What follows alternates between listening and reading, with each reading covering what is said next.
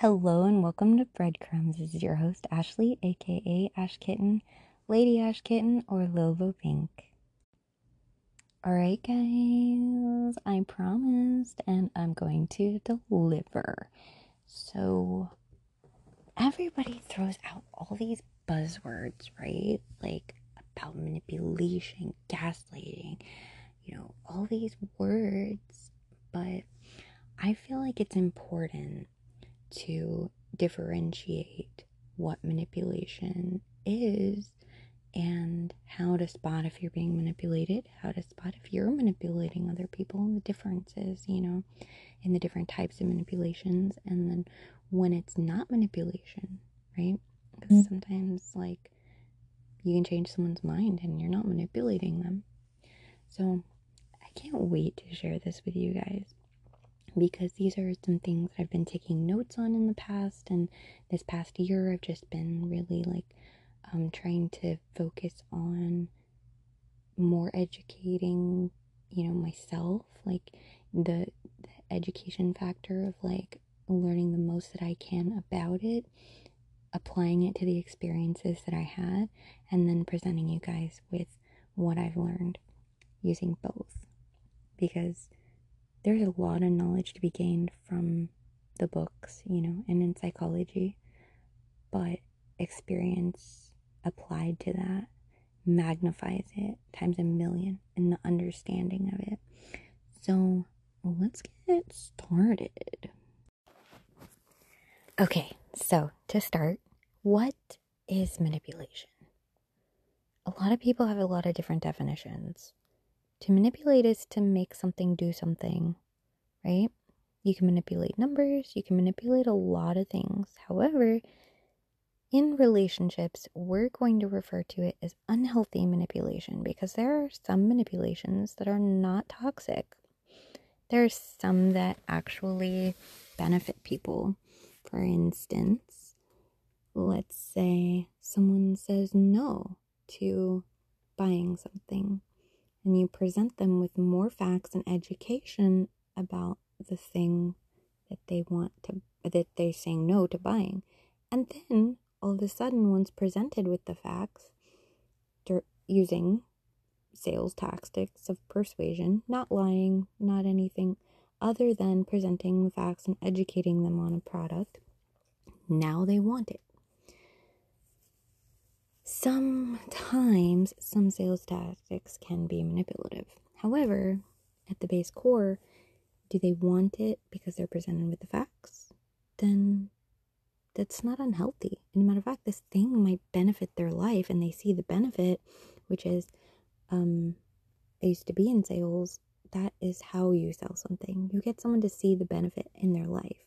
If it doesn't benefit them, they're not going to want it. So that's not unhealthy. It is manipulating them because they said no, and you changed their answer. However, I define unhealthy manipulations as given the facts, meaning the present facts that stand, not saying they know all the facts, but given the facts in the situation, so in the circumstance, what facts are not just known to them, but not even sometimes known to them, because that's part of manipulation sometimes too, is withholding. But I'm not trying to get ahead, guys, I promise. I have a clear outline. This is what happens when I try to outline myself. Okay, I can do this. So when presented with the facts, someone can change their mind, but if you are using other tactics to change their mind and make them do something that they wouldn't normally do with the facts at hand, whether they know them or not, then you change the way that they think, feel, act, or what they say, then you are manipulating in an unhealthy manner. Basically, you are gaining control over someone else's faculties with your own intentions in mind. So the difference between what I said before of okay, this benefits the person. There's a mutual benefit. Okay, you're purchasing this, which is helping me because I'm selling this to you, but you're benefiting from this thing. That's a mutual beneficial situation where I changed your mind. But an unhealthy manipulation is when I change your mind for my own intentions and will, and now have control over your faculties, whether it would be your physical mind, your thoughts, your emotions, your spirituality, whatever makes you you. Now, as you are in the passenger seat of your own mind, body, and thoughts, and I'm driving. And it doesn't matter what you think, feel. It doesn't matter because I'm the one in control. So that is the... Oh my gosh, my daughter is sleep talking. It's so cute. So that is the definition, or my definition, of manipulation. So sometimes, people are hard on themselves. They're like, oh man, like, for instance, if you're in a relationship and you're like, I really want to eat some sushi. Like, I really want sushi. And the other person's like, well, I wasn't really feeling up to it. And you're like, man, I need some sushi in my life right now, like you're craving something. And they're like, all right, let's go eat some sushi. You changed their mind because they normally, if you weren't standing there saying you're hungry for sushi, wouldn't have been like, let's go do this thing. But because you made it apparent that you wanted it, then you went and did it. Now some people are hard on themselves, like, oh man, did I just manipulate them? No, not really. I mean, manipulation is unhealthy when it affects someone in a negative way. Now, if you're saying, man, I really want sushi, and the other person's like, well, I don't have money to take you out to sushi. If you have your own money. No, I don't have my own money, but I really want sushi. Gosh. And so they've given you something that's a problem, and all you're doing is throwing back what you want. Then you are getting control. If you're making them feel bad, we'll go into the different tactics. But in that way, yes, you are manipulating, because they would have said no because of a specific thing that was getting them to say no. And then you overcame that with some way of manipulating them and causing them to spend money that they don't have. So when it's hurting someone else, it's benefiting you, hurting the other person, or benefiting the manipulator, hurting the manipulated. So I'm going to give you guys like a lot more info on each different one broken down, but I wanted to do something that I've never seen done before. I want to categorize them like you would a storm or a hurricane. So like there's tropical storms, there's thunderstorms, there's just like little, not really scary storms, and then you've got like all the way up to like Cat 5 hurricane, right? Like it's the highest. People think there's Cat 6, but not yet. Maybe sometime in the near future, because of the way the weather has been progressing, but that's neither here nor there. So Cat 5 is the highest, most problematic. When a Cat 5 is coming, there's going to be catastrophic damage. No matter what happens, no matter how prepared that area is, there will be catastrophic damage. How much depends on where the person is, in what zone, right? So like zone A is typically the first to evacuate, or should be the first to evacuate, because they're in the most susceptible to high end damage, like than anybody else on the map. So we're going to categorize ourselves in this situation as the zones, and then we're going to categorize the manipulations as the storm. And you're going to see how, depending on what choices you make and where you're at and what situations you're in, and what changes you can make, can affect whether or not you're constantly getting hit with storms and having catastrophic damage. Cat 5 hurricanes don't come around very often, right? Like the kind that will just wreck you. We don't know that many. They don't come often. So it's not a constant threat to every person. But let's say you live in a low-lying area. Every time there's a thunderstorm, there's a flood. Every storm is problematic because you are in zone A and you are just constantly experiencing the flooding. So we're going to talk about what puts you in zone A. How do you categorize zone A through F? How do you categorize tropical storm all the way to hurricane Cat 5? Right? So, but manipulation is the storm. And again, just reiterating, manipulation and unhealthy manipulation is only basically what I'm going to talk about, because like I said, healthier manipulations aren't going to affect people in negative ways, mostly mutually beneficial. Sometimes like euphemisms are a little bit like, okay, it is the truth, it's not a lie, but it's also making something sound better than it is. And we all do that. Every single person manipulates. Do they manipulate unhealthily? Hopefully not. But a healthy manipulation would be a resume. Resume says that if I say my job was like, I was a trash collector. I was a trash lady, right? And I put on my resume, manager of waste collection. That just made it sound 10 times better than what it really is. And that gets a second look on a resume versus trash lady. You know, so a lot of times people put their job duties in with big words. Big words make things sound better, right? More education. People are like, oh, this person's really educated because they know how to, say certain things. And it's not a bad thing.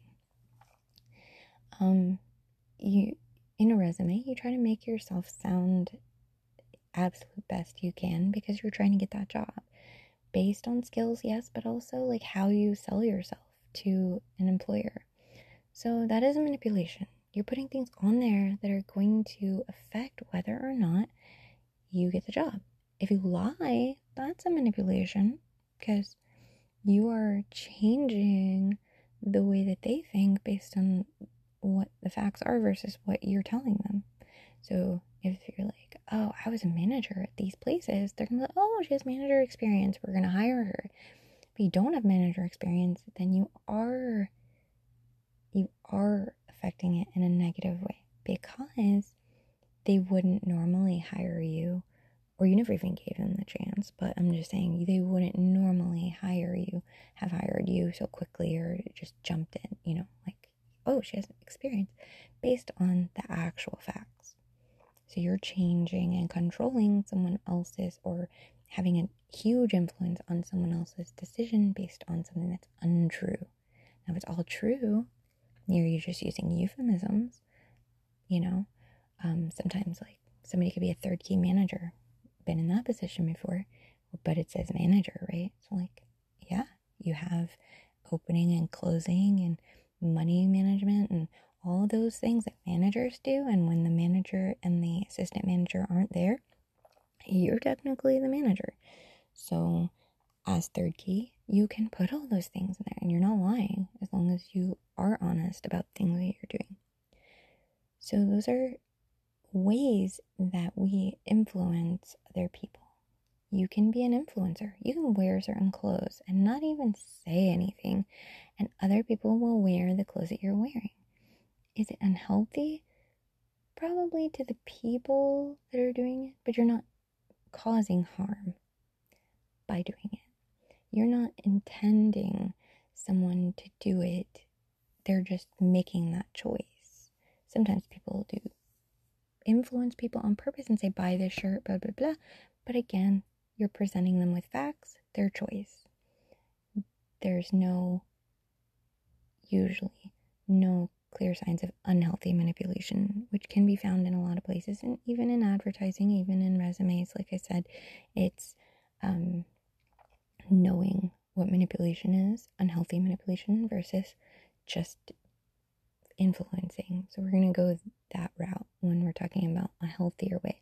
It's just influencing someone in a mutually beneficial way. Because if I'm making myself sound great on paper, and I am great doing it, like, those are all the skills, those are all true euphemisms, but they're still true. And then I go into the job and I intend to work hard and I intend to be a good employee, then it's mutually beneficial. They hired somebody who is skilled and is ready to do the job and work hard. If I lied about things, about my amount of experience, then it's not mutually beneficial because I controlled the outcome based on a lie.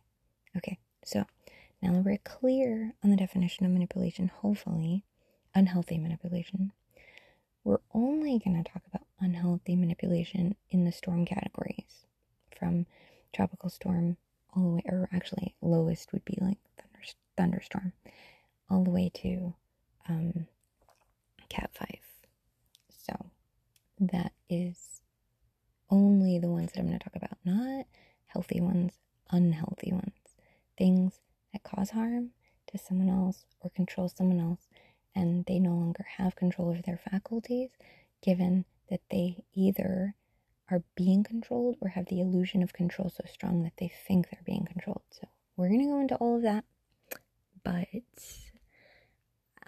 I segmented it out so you guys can skip to different sections. This one is what is the definition of manipulation. Hopefully I covered it clearly, and we are on to the next one. Okay, so we talked about what manipulation is, unhealthy manipulation, and that's from here on out only the manipulation that I'm going to address. Again, like I said, manipulation happens all the time. In general, manipulation is, like, just recapping from before, because I love to do that, it's just changing the outcome. If it's beneficial for both parties, then it's not unhealthy. If it changes the outcome for a better result, not negatively affecting other people, smiling at someone gives you a better chance at them having a conversation with you. You change the outcome based on an action that you did without intending a controlled result. You did change the outcome. Therefore, it was a manipulation. Was it unhealthy? No, it was not. So we're only going to talk about toxic manipulations, unhealthy manipulations, and as long as you know the difference between the two, moving forward, we're only going to be talking about unhealthy ones. So we are going to categorize them how you would a storm. And I came up with this idea literally recently because there was a hurricane here. And I was like, wow, like, depending on where you are and how strong the storm is how you get affected. Similar to manipulations, right? There's so many different types of manipulations. Some are catastrophic. No matter what you do, you will not change the outcome. You cannot change the outcome. It is not your fault. Even you could live in the best built house and a Cat 5 comes through there, you're going to experience some damage. You cannot protect yourself from 300, or I know it hasn't gotten to 300 mile per hour winds. That's way over what anything has ever been, but let's just say that they go up that high, right? If you have enough of wind, like high winds, there's nothing that is going to stand.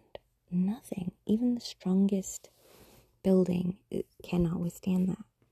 So, yes, some buildings can be built to survive a Cat 5. So we're going to categorize Cat 5 as like the highest and higher than any hurricane that's ever hit.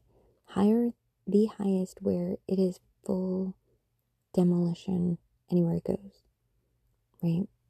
Where that's the only difference that we're going to have in the, being able to categorize them. Everything else is going to kind of align with a normal, like, storm rating. So Cat 5, we'll call it a Cat 6. We're going to add one extra in there, actually, because Cat 6 has not been, there's never been a Cat 6. It doesn't exist. We're going to make it exist on this scale because it's going to be higher than what any building can withstand. any region. It doesn't matter if you're A through F zone.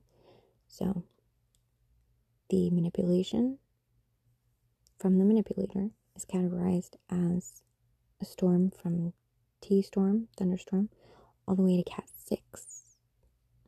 And then the susceptibility of damage is you, in your current circumstance, categorized in zones. The most susceptible, A, all the way to the least susceptible, F. We're going to start at the top. The top one, Cat 6, is the most horrendous, the just most damaging, and no matter what you do, will not change the outcome. You have a Cat 6 come through there, let's just say 300-mile-an-hour winds, right? There's nothing that's going to live through that, survive that. I mean, we can just up it to 500-mile-an-hour winds, right? Like, Earth would be demolished. Let's just say it happens in one region. We know that if 500-mile-an-hour winds, which don't exist, obviously, but if it did, and we are using that analogy because there are people out there that are that damaging, that no matter what you do, it will not change the result of the damage. No matter what. There's nothing that can be done. No matter what the victim does, there's nothing that can be done to it. As strong as a person can be, cannot still experience catastrophic demolition damage. That is physical force, actual violence, not threats of violence, but actual violence, murder, all of those things you cannot change, and all kind of literally go up under one, that physical physical force. If someone is forcing your arms to do something, or forcing your body into doing something that you would never do outside of those circumstances, then you are experiencing a Cat 6 hurricane. Manipulation and physical force is the most harmful and most dangerous because of the level of damage that it causes. All the other ones are very important too, and we're going to go through them, but that is the highest physical force. Never, ever anyone's fault when physical force is used to make someone do something or say something that they would not say or wouldn't do. Is never their fault. None of the manipulations are anyone's fault, but some of them we can be more prepared, right? Like if we have a Cat 1 coming, we know that if we're not in Zone A and we live in a sturdy built house, then we're probably going to be okay. So this is where I'm trying to educate you guys. There's nothing we can do about a Cat 6. Literally nothing. We have to deal with the aftermath and we have to work through it.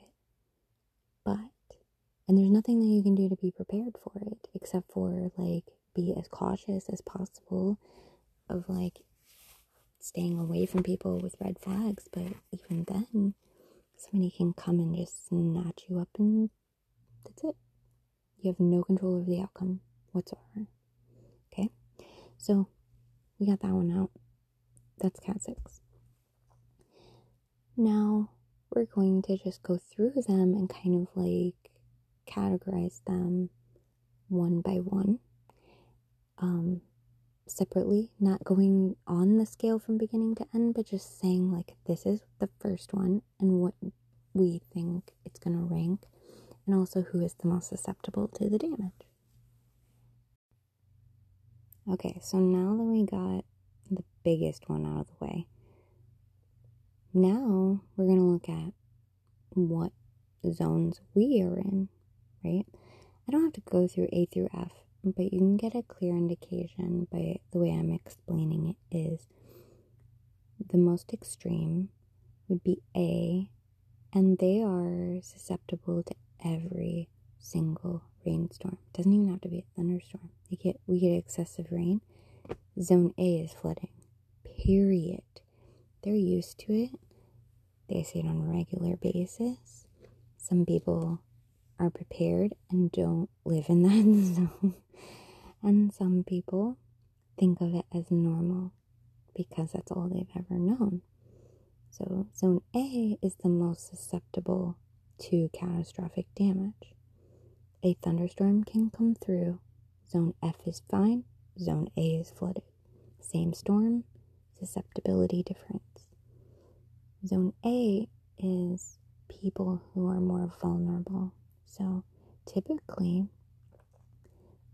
very, very young or very, very old, people who have mental disabilities, people who have physical disabilities, because a physical disability is going to put someone else in control of their faculties in certain situations. If you are reliant on another physical person for your normal daily living, eating, shelter, drink, sleeping, things like that. If someone else is in control of those things, then you don't have control over those things.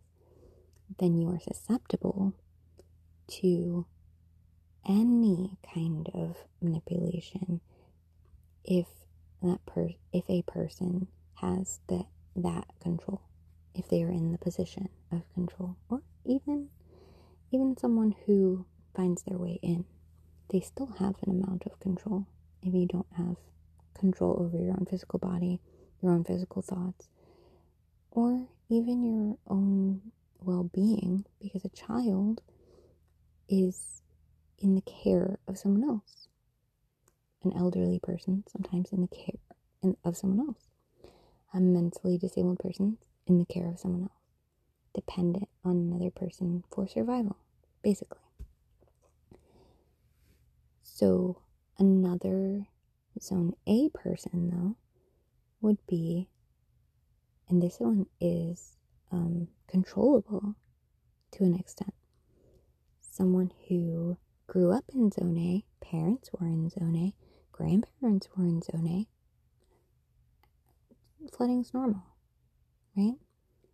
They've seen so many storms in their life, big ones, small ones, and they get catastrophic damage so regularly that they've become detached to physical things, and they just deal with it. They are the first to put up sandbags. They are the first to seal their windows, because they know the routine. The sign of thunder, they're running inside and, getting prepared. The damage is still going to happen because they're in that zone A. And this thunderstorm over here in zone A is causing flooding there, where they're stressed and trying to put buckets and trying to keep their livelihood. And you got someone in zone F. It's like, oh, that was a nice thunderstorm that we just had. I liked sitting on my porch watching it. The difference. So stressed to maintain a just regular level of normalcy versus someone over here not stressed because the storm isn't even affecting them. So that is a huge difference, right? But someone who's in zone A that has the ability to move, right? A child doesn't. An elderly person, mentally disabled, those people are stuck in zone A. Those are people who are in zone A and are susceptible until sometimes forever, or sometimes for a given period of time, because a child will grow into an adult and learn things and maybe move out of that zone. But an elderly person, probably not. Probably going to be the rest of their life in zone A. Mentally disabled person, probably the rest of their life in zone A. Physically disabled person, probably. I'm saying probably because there are recoveries and things, but most likely zone A. So they're stuck there. There's no chance of them ever experiencing complete normalcy from storms. If there's a storm, okay? So like some kids are lucky and they have good parents and they have good family and they're always protected by people around them and they don't experience a storm. Or maybe they do, little ones here and there, but it doesn't affect them as greatly. You've got a kid whose parent is manipulating them. They're constantly in turmoil. They're constantly having to do damage control. And we're talking about a child that can't move, can't do anything about the situation that they're in. So then you go over here to someone who has control. They can move, they can sell their house, but grandpa lived there, grandma lived there, mom lived there, dad lived there. They've been dealing with storms their whole life, and so is their parents, and that's all they've ever known. They still go, why me? Every time it storms, why? Stupid storm, every time. But they can move over to Zone F and never have to worry about the storms that small again. Like I said, Cat 6 can't control the outcome, but T-storms definitely can. So that is because of where they are, not the storm level. Catastrophic damage at a low level storm for Zone A, no damage for Zone F. Rank yourself somewhere in there, okay? I feel like I'm getting closer to Zone F, so I feel like I'm progressing in understanding that where I need to be mentally. It has to do with mental health, it has to do with physical health, it has to do with your support system. These are all things you need to measure and figure out, like, what can take me out? What does it take to take me out? Is it small things that take me out? Or is it big things? If it's big things, you're moving more towards Zone F. If it's small things, you need to maybe find higher ground and figure out what it is that's keeping you where you are and figure out ways to prepare better. So, no matter how prepared a Zone A person is, they're not that well off to someone who's not even really, like, maybe don't even have any storm shutters or anything, like, but they're in Zone F and they're like, hey, like, it was just a thunderstorm. So being prepared, the best prepared, and having a good everything else is good. But if you have control over being in Zone A and you just stay there, a lot of people don't want to move. They're comfortable there, even though it's constant stress every day, all the time, every rain, every shower. They're literally just so stressed. Can't maintain a normal, level of everyday life because there's water everywhere. Things that they have, they're constantly experiencing loss. Huge, that's a huge one. Constantly experiencing loss. Either they deal with it with different ways, like detachment. They'll become detached to loss. They'll become numb to it. Or they can hit a rock bottom and say, all right, that last storm just flooded my photo album of my kids. And this is the last one that I had. And yes, I'm still talking about manipulations, but I'm trying to give you guys the analogy, right? So, like, it flooded something that's so important to me. I'm moving. And they're like, they knew that they can move this whole time, but they finally decide. Then you got the people who don't know that moving even makes a difference.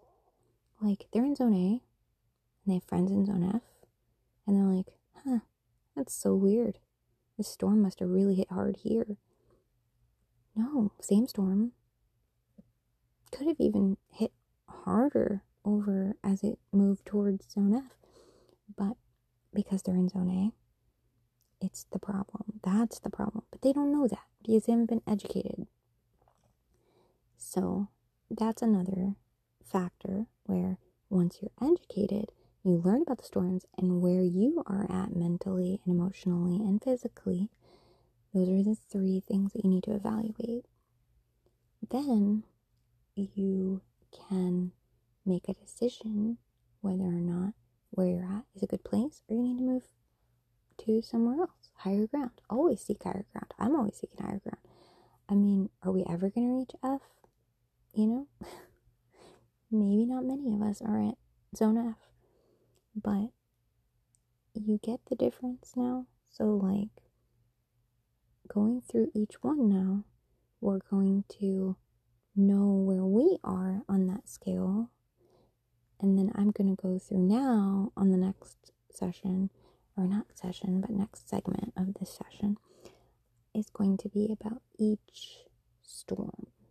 And we're going to rate that storm based on the damage level it can do. And then know that it's magnified in places as low as zone A. Even like B, C, D, you know, like maybe you moved from A to B, but it didn't make much of a difference. Some people were like, oh, well, dump him. Okay, I will, right? You get with another person, they're doing the same things. Your storms are still coming, but you're in zone B. So why? You made a change, but it wasn't as good a change as moving further down to a better place. Maybe this person isn't using high levels of manipulation, but you're still getting damage, catastrophic damage even.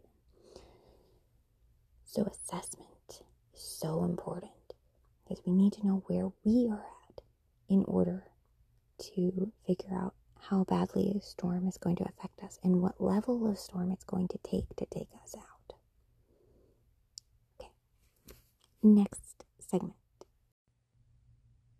Also, pretty anecdotal, I want to tell you that the idea for categorizing these storms also came from my new job because they categorize patience and level of difficulty, not in needs, but more so attitude. So like somebody who's constantly upset and is going to cause a big scene and is really dramatic, they are considered Cat 5.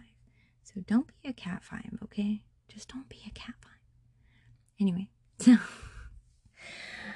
I thought that was really cool, and I was like, I need to implement this in my teaching because it does give a good idea of spectrum and where we need to be and what we need to be prepared for and how we can also, you know, do things. But they don't have the zoning one part in their scale.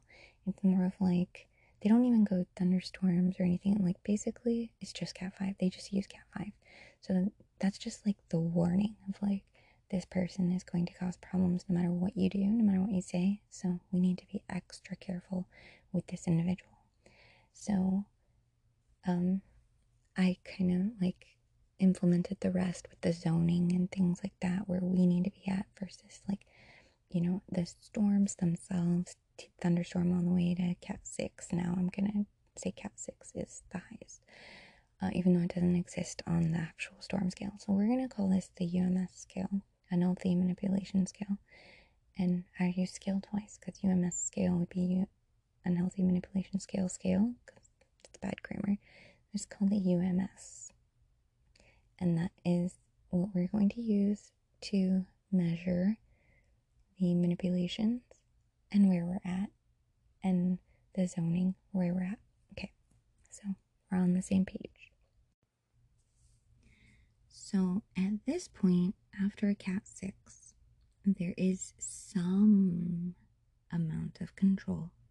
Like I said, zone A, certain things, be different reasons for being in zone A, there's not a lot of control. Very almost no control. They're stuck in zone A. The people who can move from zone A, right? Those people have control. And so going through this, there's an illusion of control that the manipulator projects onto you using these manipulations, and some of them are the illusion of control so much that there are ways to overcome and prepare for it and it not affect you at all. So we're going to go through them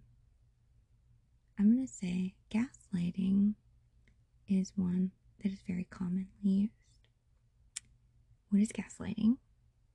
Gaslighting is making someone question their own sanity by creating perception.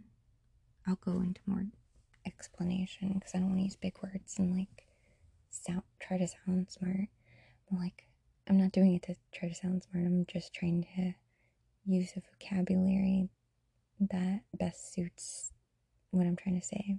But basically, they make you question your own sanity, your own observations, what you see with your own eyes, what you feel with your own body, what you hear with your own ears, what you're sure of, what you know, your feelings, your gut, your thoughts, your reality.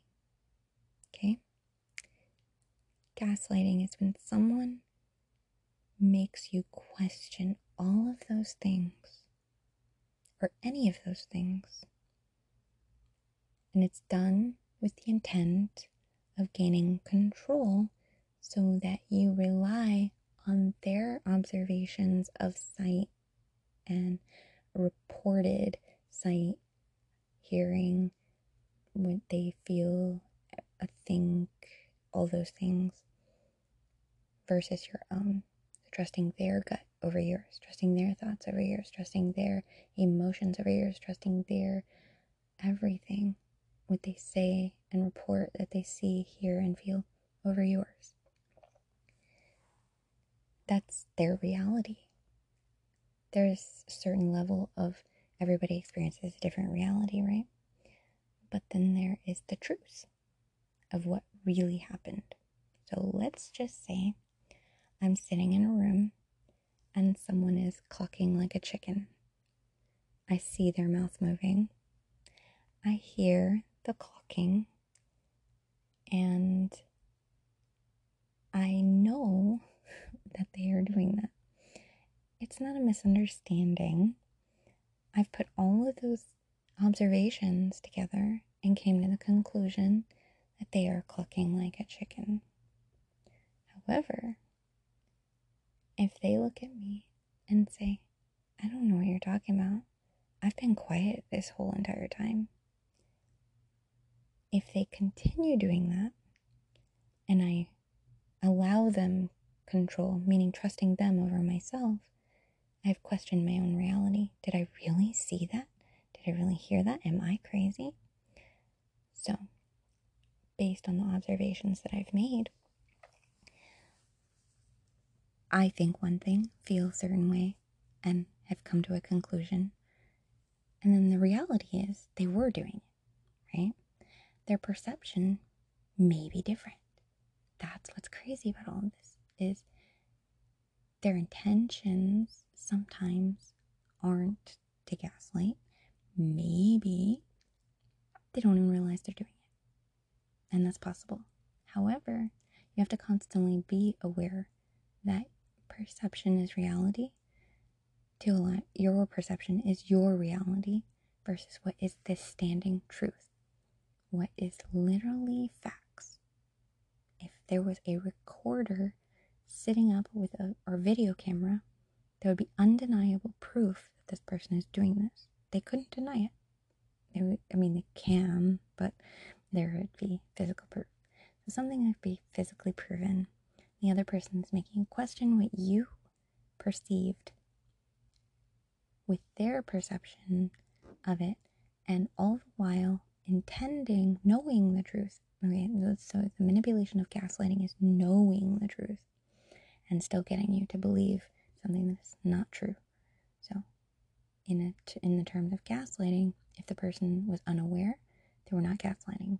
However, that's where you have to be more aware of how you tell people things. Sometimes saying, no, I wasn't doing that, or I didn't think I was doing that, makes a big difference. Now, that word gets thrown around a lot. Some people actually use it for every form of manipulation. Oh, you're gaslighting. Gaslighting. Well, you're gaslighting. Oh, wait. How do I know? Because if you don't know the definition and you don't know how to spot it, a lot of times a manipulator can gaslight you into thinking that you're the gaslighter, which is crazy. But that is the reality of how powerful this storm is. But people who are more susceptible to it are in zone A. They're demolished. They don't have a chance at all. This is we're gonna say this isn't even a thunderstorm. We're gonna call this a cat 1 because we'll go cat 2. We'll say cat 2 because it's very dangerous. Making someone question their own reality is so incredibly so incredibly manipulative, because that is the biggest battlefield, is our own mind. We fight so many battles in our own mind that psychological warfare is the most dangerous besides physical force. So actually this level is still preparable and can be overcome. So we're not going to go any higher than a cat 2, but I'm going to say that, we'll say cat 3. Okay. We're going to cap it at a cat 3. That's what I'm going to put on the notes. Cat 3. We're going to say that's very dangerous. It's definitely one that needs to be prepared for, learned about, understood, so that you're not susceptible. And what zone you're in is very important. A child can be gaslit so easy because they believe the people that they trust. If you tell someone that it is very, very young, that something is the way it is, they will question their own reality.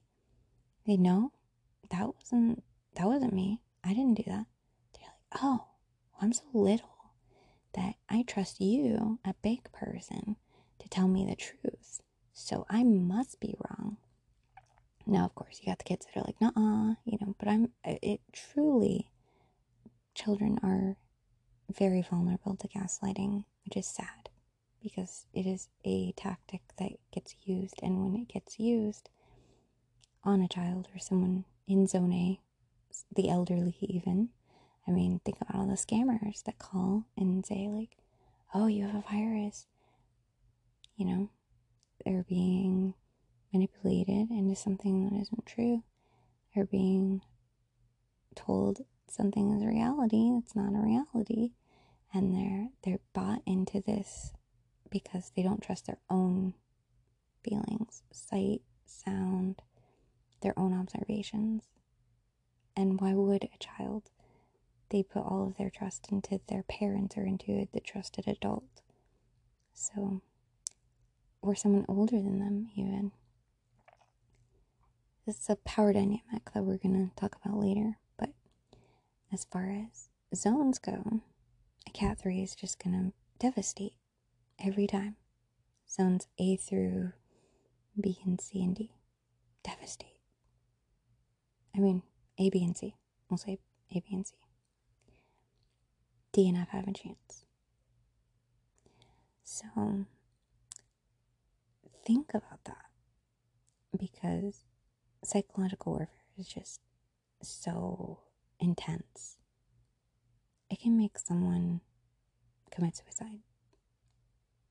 Questioning someone's reality, like, that is the way to break a human spirit. Truly break a human spirit is making them question their own reality. Because now, no longer do they have their own will. They have the will that they are going by of another human being who may not have their best intentions. The best intentions for them. So, and again, a lot of people misterm gaslighting. If, like, for instance, what is another way people are like, oh, that's gaslighting? When not all manipulations are gaslighting. if someone's manipulating someone and they're guilt tripping them, sometimes that's considered gaslighting, and it's not gaslighting, it's guilt tripping. So learning the differences so that way you can call it what it is, call a spade, because knowing the differences in the storms is important on how to prepare. Are we dealing with flooding? Are we dealing with storm surges? Are we dealing with wind? What are we dealing with? We need to know. So having that in our arsenal and knowing the knowledge is going to prepare us better. Are we in a zone that's okay for that? Again, there are certain people who have no control over what zone they're in, and then there are people who have control. So in this instance, this storm is very powerful, but there's an illusion of control. How we fight it? I know my reality. If you say something happened and I say something happened, I'm going to tell you, this is the way that I saw it. I used my eyes to see. I used my ears to hear. Now, on the occasion, will I hear something wrong? Yeah, of course, everyone does. Will I see something wrong? Yeah. Will I be a little bit off on details? Absolutely. But to make someone question my reality takes a lot, because I will state the facts. I saw this with my own eyes. Unless there is an explanation for what I saw, I will trust what I saw. I will trust what I feel. If I'm hurt, my feelings are valid. Not saying what I do with my feelings are always valid, but your feelings at any given time in the history of ever, and I want you to know this, no matter what, are valid. Your feelings are always valid. Doesn't mean that you can act on all of those feelings validly, but your feelings are valid. You're angry for a reason. Is it a good reason? Doesn't matter. You're angry for a reason. Are you sad for a reason? You're happy for a reason. Emotions are fleeting. They're very fleeting. Feelings are fleeting. Happiness, sadness, those are all things that are in the moment. We can talk about later in future discussions, future sessions. We'll talk about the difference between depression and sadness, happiness and joy. That's a future. That's like a little sneak peek into the future after the whole manipulation sessions.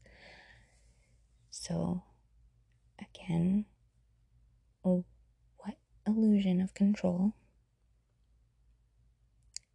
or how much control someone has, is an illusion to an extent, depending on what zone we're in and what we can do to prepare. If there's nothing we can do to prepare and we're in a zone that we can't help, then the outcome is going to be the outcome. Unfortunately, until circumstances change. If we can change something, we should. Educating ourselves is how we change. You're in zone A and you know you can move to another zone, do it. Don't allow yourself to continually go through that for no reason when you can put your resources and things into a better use. And you can live a better, happier, more productive, abundant life versus constant stress. You're in fight or flight all the time when you're in storm zone A, right? Again, some people can't help it. Others, you can. So move, make a change. So, gaslighting, making someone question their own reality, and it being intended to control. All of these storms are with the intent of control, to gain control over someone else's thoughts, feelings, physical actions, and spirituality, all of those things. That's what makes you, you. All of those things combined. If you have lost those things due to someone else, then you are being manipulated. So, now it's different than two people having the same intentions and the same goals. we're sacrificing. That's another, that's fine. I'm gonna be a stay-at-home mom while my husband, works. I'm making a sacrifice because I'd rather work. This is not true of my situation right now. I'm just giving an example. And that's a sacrifice, but I'm willing to make it because I want to. However, if I'm being told, no, you stay at home because that's your place, I'm gonna go work because that's what I'm supposed to do. That is control. See the difference? Doing it out of willingness, sacrifice, versus someone making you do it. And using any of these tactics and, manipulations, unhealthy manipulations to do so. So we covered gaslighting, hopefully pretty thoroughly. And like I said, that term gets used more than anything else. It's a buzzword that is just so overly used. In some cases, it is correct. In a lot of them, it's not. Just a flat out lie is not some gaslighting, like it is making someone question their reality. So like in a situation where like someone is hiding something and they're like, no, I didn't do that, and you don't have any proof, or you don't have a reality to base it on, but you're just like, did you do this? You're not even like worried about it. There's no like even feeling. It's just you ask a question and they answer with a lie. It's not gaslighting. That's a lie. A blatant, flat out, plain old lie, but it's a lie. A lie is a manipulation, but we'll get into that. I think that's the most basic manipulation that there is, but the most common is gaslighting. Basic, lying, common, gaslighting. Or the most common, or we'll say the most dangerously common. There we go. Because Cat 3 is dangerous, not super common. Cat 2 is more common, I guess. But it is pretty dangerous if it's given enough power and you're not prepared enough. Okay, so on to the next one. Oh wait, I didn't tell you guys how you can prepare. I'm sorry. Not on to the next one. And I have it in my outline, but it just anyway. I'm getting used to this new style of podcasting, so bear with me. I'm not perfect for sure. And again, I appreciate you guys following me on this journey. So, the way that you can prepare for that storm is trusting your gut, trusting your feelings, trusting what you see. And like I said, of course, you could be wrong, but that's where it's important, where people word things as, this is what I saw. I'm not telling you didn't see what you saw. I'm saying this is what I saw. So like, we could see the same thing and two different sides of it and see it completely different. It's very, very interesting how that can happen. A lot of times in movies, they'll play this whole trope where, you don't hear the whole conversation, but it looks like someone is cheating. Or they walk away right as the person rejects them, but it looks like they were cuddling up and getting close. And it was really someone being more like an aggressor, and then them like being in shock of it, and then being like, whoa, no, I have a girlfriend or I have a boyfriend. But the other person walked away before they could see that.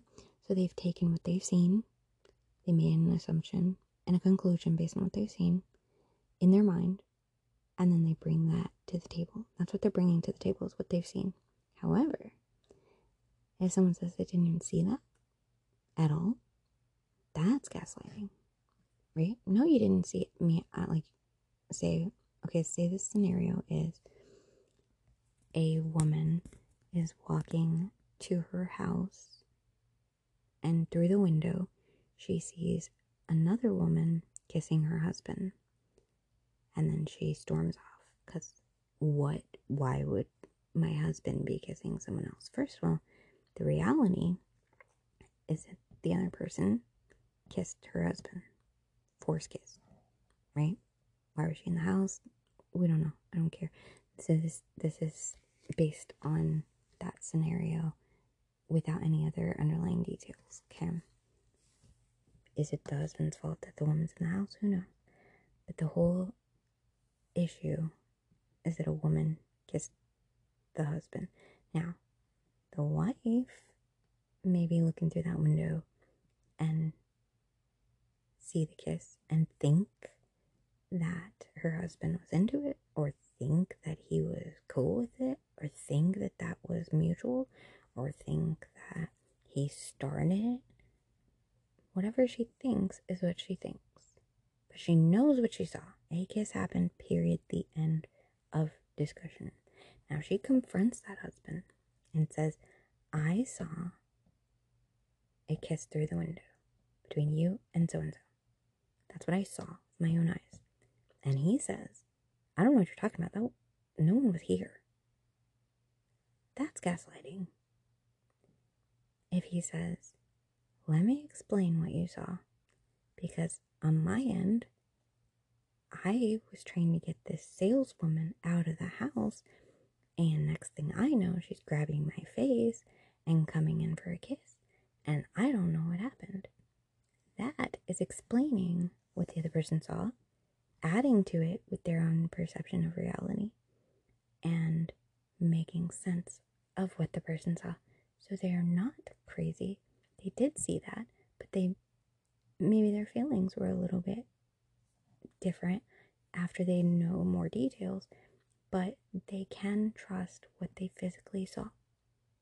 So if I state facts when someone gaslights me, someone says, well, I didn't say that. I heard you say that. No, you didn't hear anything. I definitely heard you say that. That's it. That's all you have to do. Because if they can't convince you to alter your own reality to theirs, gaslighting doesn't work. There's nothing anybody can do to convince me that what I see, hear, taste, feel, think, and spiritual believe, especially believe, is wrong if I'm making physical observations. Now, like, okay, in the instance of, like, I might mishear something, but I know that I didn't hear it clearly. So there is a part of me that's like, if someone says, I didn't say that, okay, I heard you say that from where I'm at, but what did you say? Make sense of that. And they'll say, oh, I said this. Sounds similar, so it makes sense. I did hear something, and I'm not 100% sure because I wasn't clearly audible, but I know I heard them speak. So if they say I didn't say anything, then there's a problem. You're questioning physical reality. I know that I saw their mouth open, words come out, and then they're saying I didn't say a word. I've been silent this whole time. That's gaslighting. I might have heard something different than what they physically said. That's my perception. But something was said. So dismissing an event and saying it didn't happen when someone physically witnessed an event. A witness is a very high thing.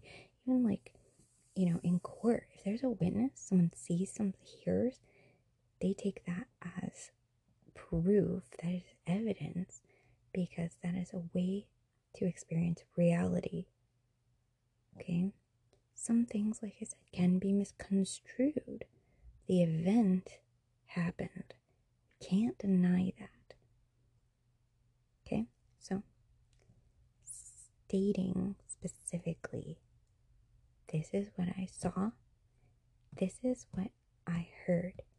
If you're sure that you heard that, which audible can be more misconstrued than physical observations. However, putting two together can solidify an event even more.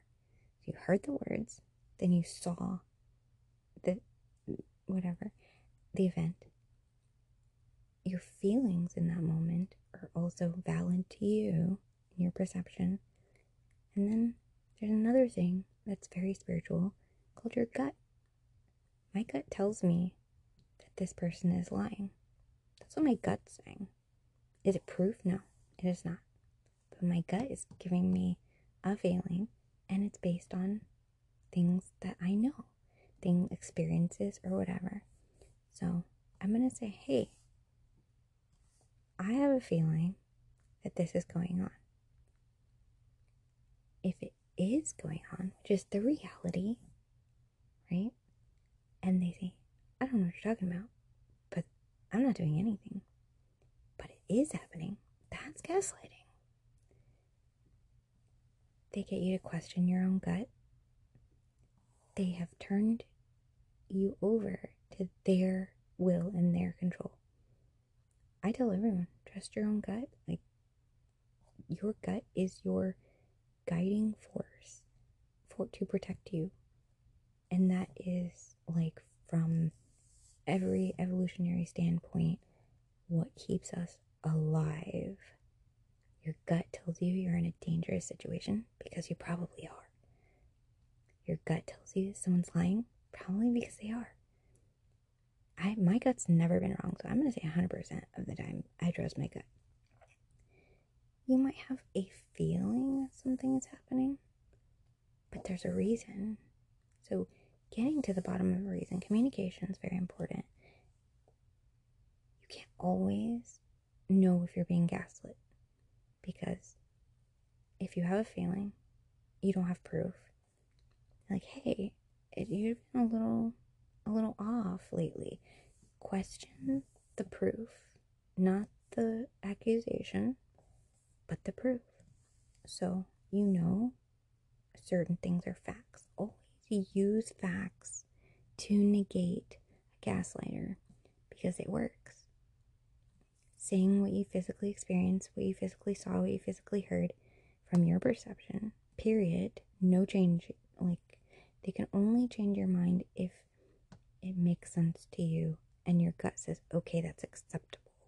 Not, oh, that doesn't sound right, but okay, that's not acceptable. Case in point, my ex went into a room alone with a girl, locked the door. I was in the house. And he said he needed to talk to her, which was, my gut was like, something's wrong. Why would he go into a room, lock the door, and have to talk to this girl?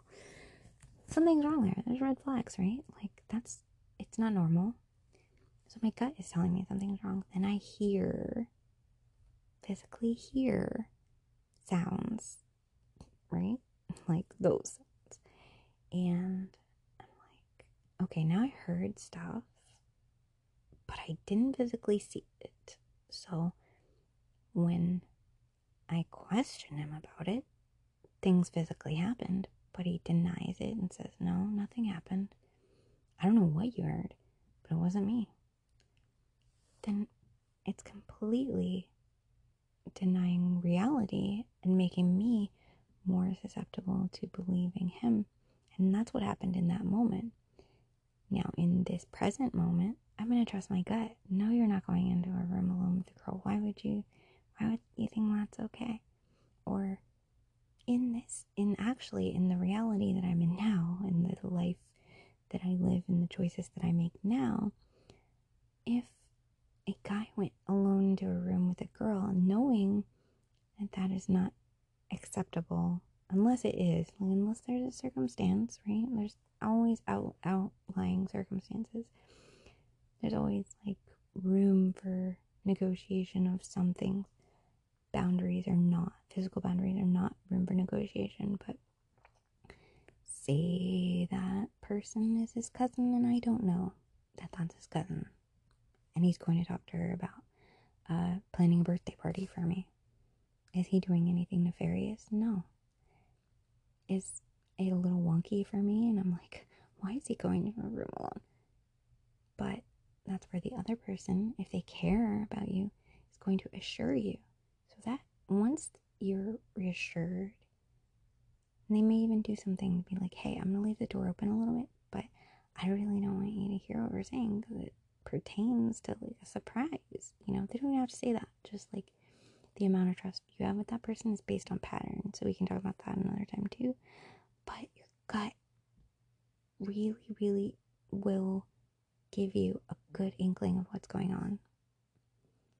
And the person that I'm with now wouldn't even walk into a room alone with another girl. That's how well I choose who is in my life now.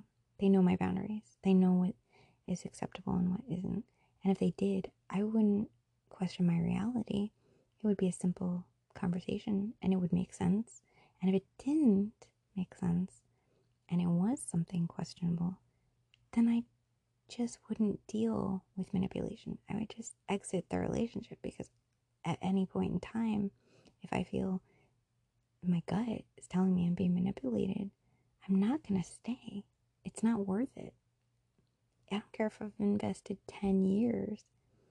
If manipulations are starting, I'm not going to be a part of it. So that's how you avert gaslighting. That's how you stop gaslighting, is you state the facts and no one can question the facts. I saw this. I heard this. This is my perception. This is my reality. I feel this. My reality, my perception. Could it be wrong to the actual truth? Yes. It could be slightly off, but you did witness something. And that's important. The fact gaslighters love to change the events and the order of events and make you feel like you just don't have a reality anymore. And matter of fact, you just feel crazy all the time. You're like, wait, he said that I did this, but I know that I didn't. And then that causes much more problems in your brain, because your brain is like, well, I know this happened. But he's saying that causes neural pathways to cram up, right? Because your like brain follows certain neural pathways to certain reactions and certain things. Like when your gut is telling you something, it's your body warning you. It's your body warning you that something is wrong in that situation, based on factors that sometimes you yourself don't even know. It could be someone acting differently, but they're acting differently. So that is something you bring up to a gaslighter. These are the facts. You are acting differently. You can't tell me any different. You normally text me in the mornings, every morning, good morning, and today you didn't. Now there may be a reason, but you're stating facts. You have not said anything at all that isn't a fact. So if them being like, oh my God, you're overreacting. No, I'm stating facts. I need you to explain the difference in behavior. Are you having a hard time? Are you having a bad day? But there's a reason. There's a reason for my observation, and my gut is telling me something is off. It may not be that the other person is doing something bad, but how you know you're being gaslit is the facts are being completely ignored. Completely. When they say, no, I texted you good morning, but here's my phone, and there's no good morning text. No, I did. I texted you good morning, knowing full well that they didn't, right? But then all these other things are like going through your head. Oh, maybe they did, and I just didn't get it. Maybe my service was bad. Maybe my phone was off. Maybe something is wrong. Like, so you're questioning reality. You didn't get a text. So saying, I did not receive a text this morning is reality. Using your words to define reality versus your perception. Perception is, you didn't text me. That's what you assume because you didn't get a text. So they can twist that. I did text you, you just didn't get it. But saying, I didn't receive a text from you this morning puts it more into a factual standpoint. Now, if they at that point say, well, I texted you. Okay. Maybe they did, maybe they didn't. if they did, then easy. Here, let me show you on my phone. See, it says 8:42 a.m. And how come it doesn't show up on your phone? Maybe we need to figure this out. They're not going to blame you or be angry with you for stating facts. A gaslighter. Yeah, I texted you. Something's wrong with you. Something's wrong with your phone. Okay. Why is it that you could easily prove it? I'm not saying you have to, but you could.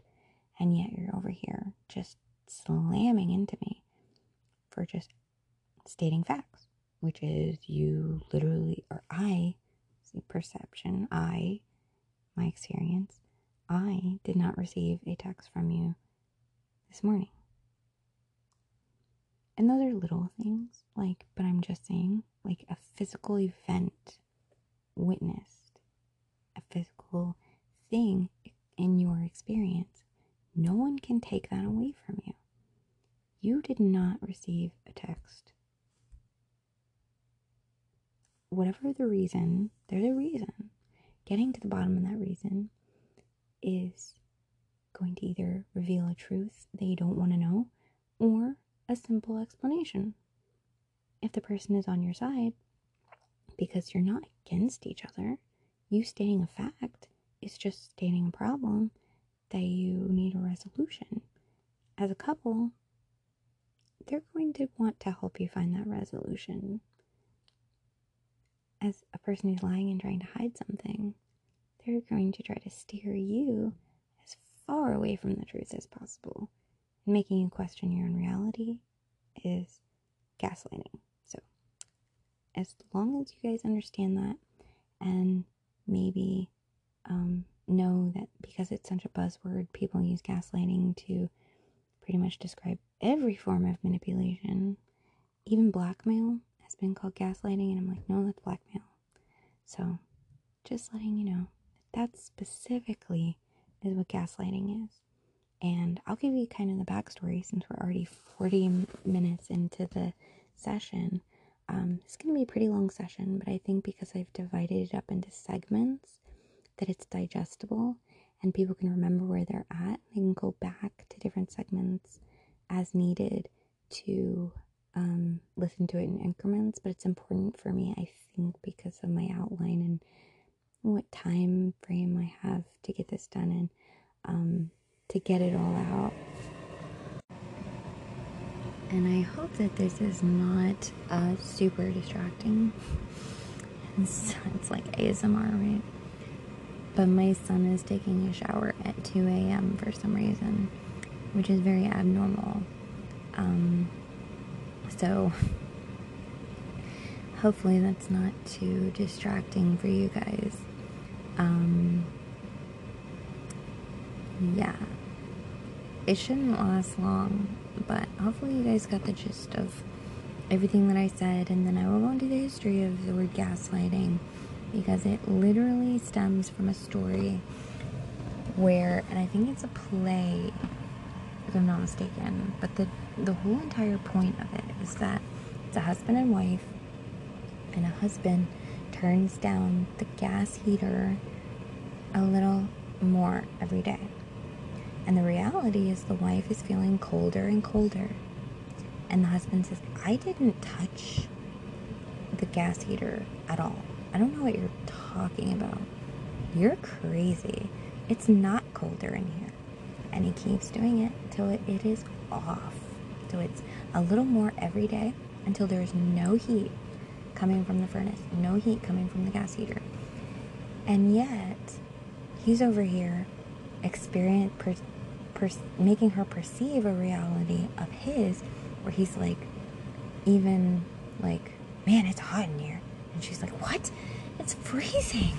Are you kidding me? And he's like, are you crazy? It's all the way up. Why would you think it's cold? She's feeling cold. Her body is cold. She experiences physical cold symptoms, like seeing her breath even. And he has convinced her that it's on and he never touched it, and at this point, it's all the way off. He did it slowly because a gaslighter will inch their way to a complete distortion of reality. Something that they love to do with gaslighting, with questioning your reality, is to tell you that you're crazy, which is not true. And that's a lot of times a part of the gaslighting that is the hardest, because how do you define crazy? Typically, people who want to be better people look inward for the problem, and they think they are the problem. So that's why gaslighting works on empaths, because they're like, oh, this is the reality.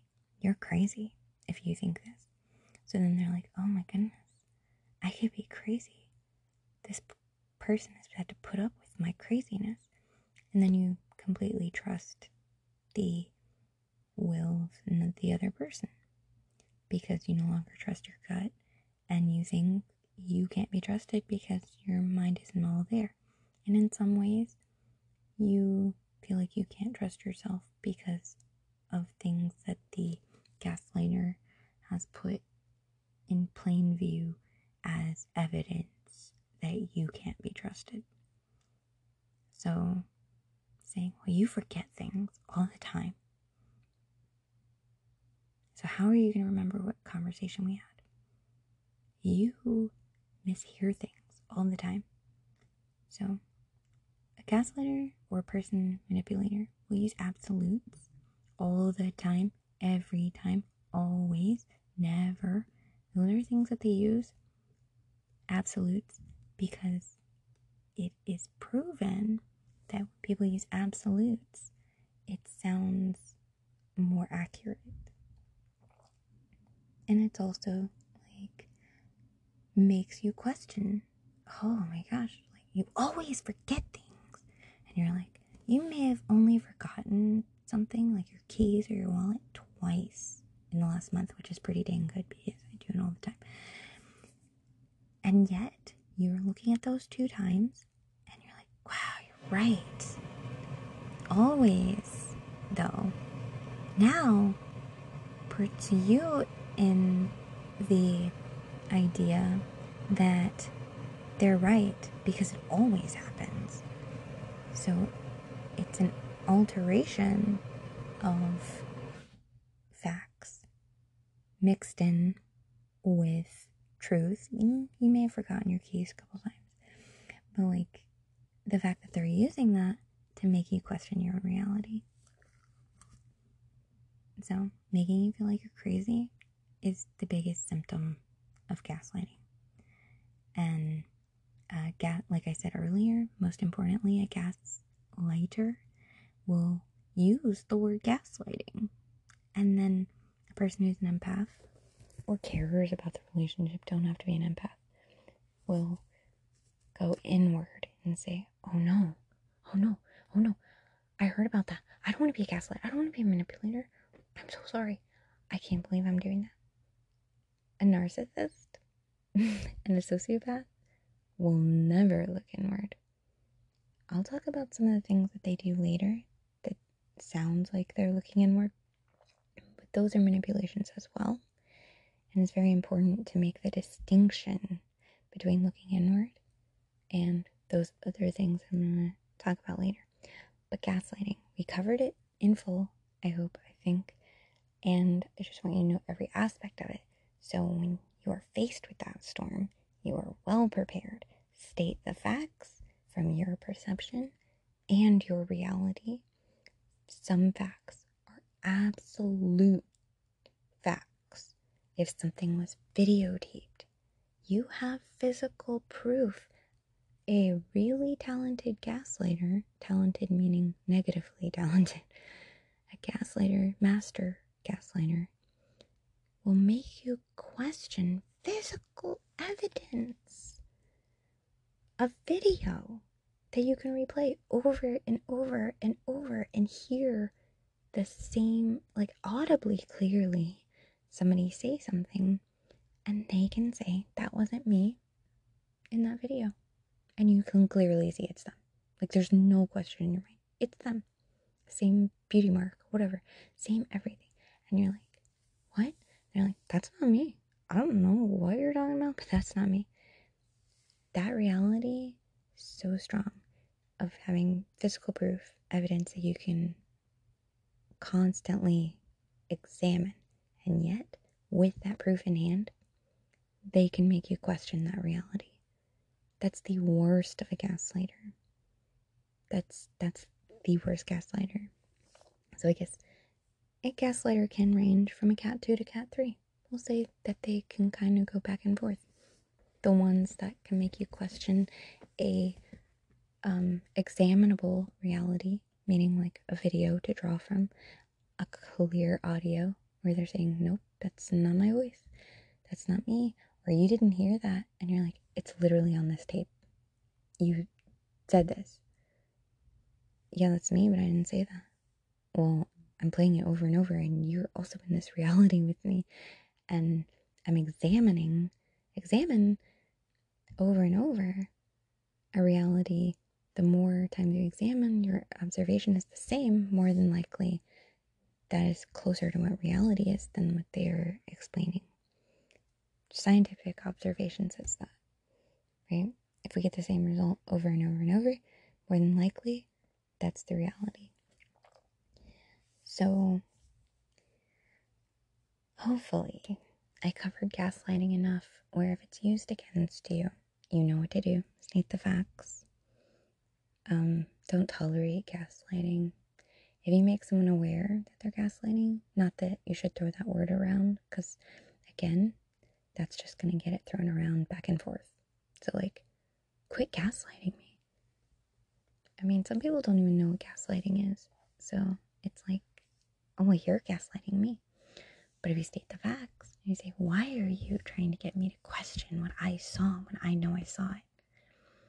If they're in any way empathetic and they're like, oh my gosh, I'm so sorry. That's not what I was trying to do. That was not my intention. I just saw it this way and you see it this way. Then that's not necessarily gaslighting. That's just a misunderstanding. But if they're getting you to question reality, have no empathy that you feel, act, think, and believe a certain way, and are trying to steer you away from discovering the truth. Maybe you have a video that you played 100 times and you physically saw someone commit an act on that video and you know it's truth, and they tell you no, what you saw is not true, but then they destroyed the evidence. Now they say that you never saw the video. What video? Doesn't exist. You're crazy. There's never a video. There are people who can get you to believe that. And a matter of fact, I was with a person that was that manipulative, and I was in zone A at the time, so it was just catastrophic damage no matter what. So hopefully that explained everything, and we can move on to the next one. Alright, so the next one is pretty common. It's a lie. It's very common. Kids do it. They're like, no, I didn't do this, or, like, did you eat the cookies? No, I didn't. Not necessarily gaslighting, because there's not any, lying and gaslighting are very close at hand, but they're not questioning a physical event or reality that you witnessed. You didn't witness them eating the cookies. If you saw them eating the cookies and then they said they didn't, that's gaslighting. But you see that there's empty cookies, which is problematic, but you don't know what happened. You can draw many conclusions, usually only one, especially if you only have one kid in the house. Like, if it's just you and that kid, you're like, yeah, okay, I definitely know it was you. But still, it's a plain old lie, which people say, oh, there's white lies and there's, I don't like lies. I think my personal opinion on lies, is the only time a lie is acceptable is when it's preventing harm to another person's well-being. And that doesn't mean keeping them out of trouble. It means to their life or to their mental health in such a way that it would affect them extremely negatively. In the best example, a shooter is walking through a school and is looking for someone, and that person is hiding, and someone tells the shooter they're not there. I don't know where they went, but they're not here. Knowing that they're hiding there, they're preventing loss of life, in which that is extremely acceptable because you're weighing out the damage of the lie. You are lying to someone who their intent is to hurt, harm, maim, or kill. So you are preventing the hurt from happening. That's the only acceptable lie in the history of ever that I will accept or believe is okay. Truly. So, in any of those, like, preventing extreme, damage or whatever,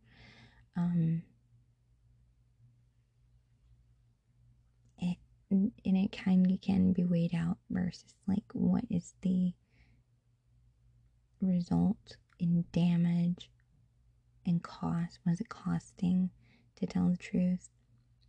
Will it benefit telling the truth? As far as, like, loss of life and things like that, over, like, we don't want a loss of life versus, like, if you tell the shooter someone's in there, they're going to shoot them. Telling the truth only gave them an advantage to hurt, whereas lying actually gave the person who is the victim an advantage to live. So that's the only case that's acceptable. So that's much different than keeping yourself from going to jail. Is this person in your home? Are you harboring a fugitive? Yes. You know they're going to be taken in, and that's the end of that. It's not a comfortable experience, but there's no loss of life there.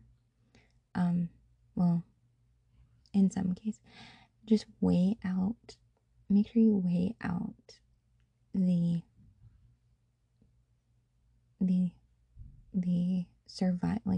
top thing, like survival of human beings, like the harm, making sure no one is having harm come to them, versus are you just keeping them out of trouble, right? Or yourself out of trouble, or that kind of thing, or your own child sometimes, right? Kids lie all the time to protect themselves from getting into trouble. And I tell my kids there's a benefit in telling the truth, because the worst truth is better than the best lie. I can handle the truth because it gives me a baseline of reality and gives me something that I can prepare for, and I know what to do in that circumstance. If someone lies to me, I don't have a clear concept of reality, and I'm not able to be prepared for what reality is at hand. Cookies being gone, on the scale of importance, not the biggest thing to be unprepared for. However, like cheating. Person says they're not cheating. Okay. They're lying about where they're at. They're lying about what they're doing. And they're cheating.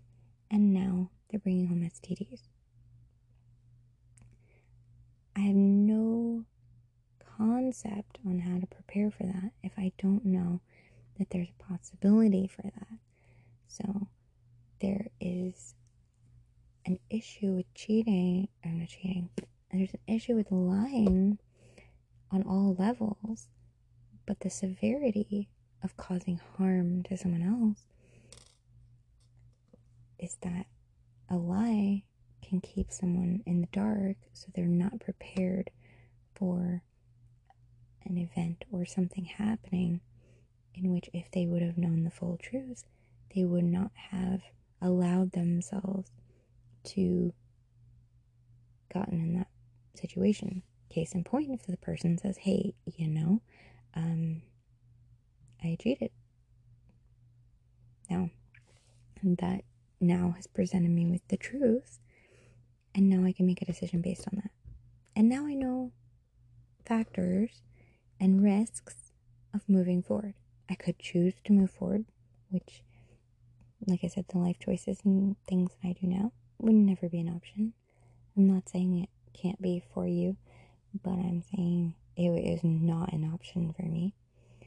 Someone cheats on me, they know way ahead of time before we even start the relationship that is a deal breaker and it will never, ever be rekindled. So that's my boundaries. And it's up to you what you're willing to put up with and deal with. But for my sanity's sake, it's just unacceptable, and it's behavior that can be avoided. Giving certain communication and things like it's completely unacceptable. So, lying is dangerous in a lot of ways, but you can't control another person telling you the truth or not, right? You have no control over that. So, what do you do when you're being lied to? Well, there's a few things we do have control over. We have control over our observations and patterns. If a person is caught in a lie, okay, that means trust has been broken. You can no longer rely on their word. Now you have to rely on a multitude of other things, your observations included, and behaviors and actions, and you're more hypersensitive to change.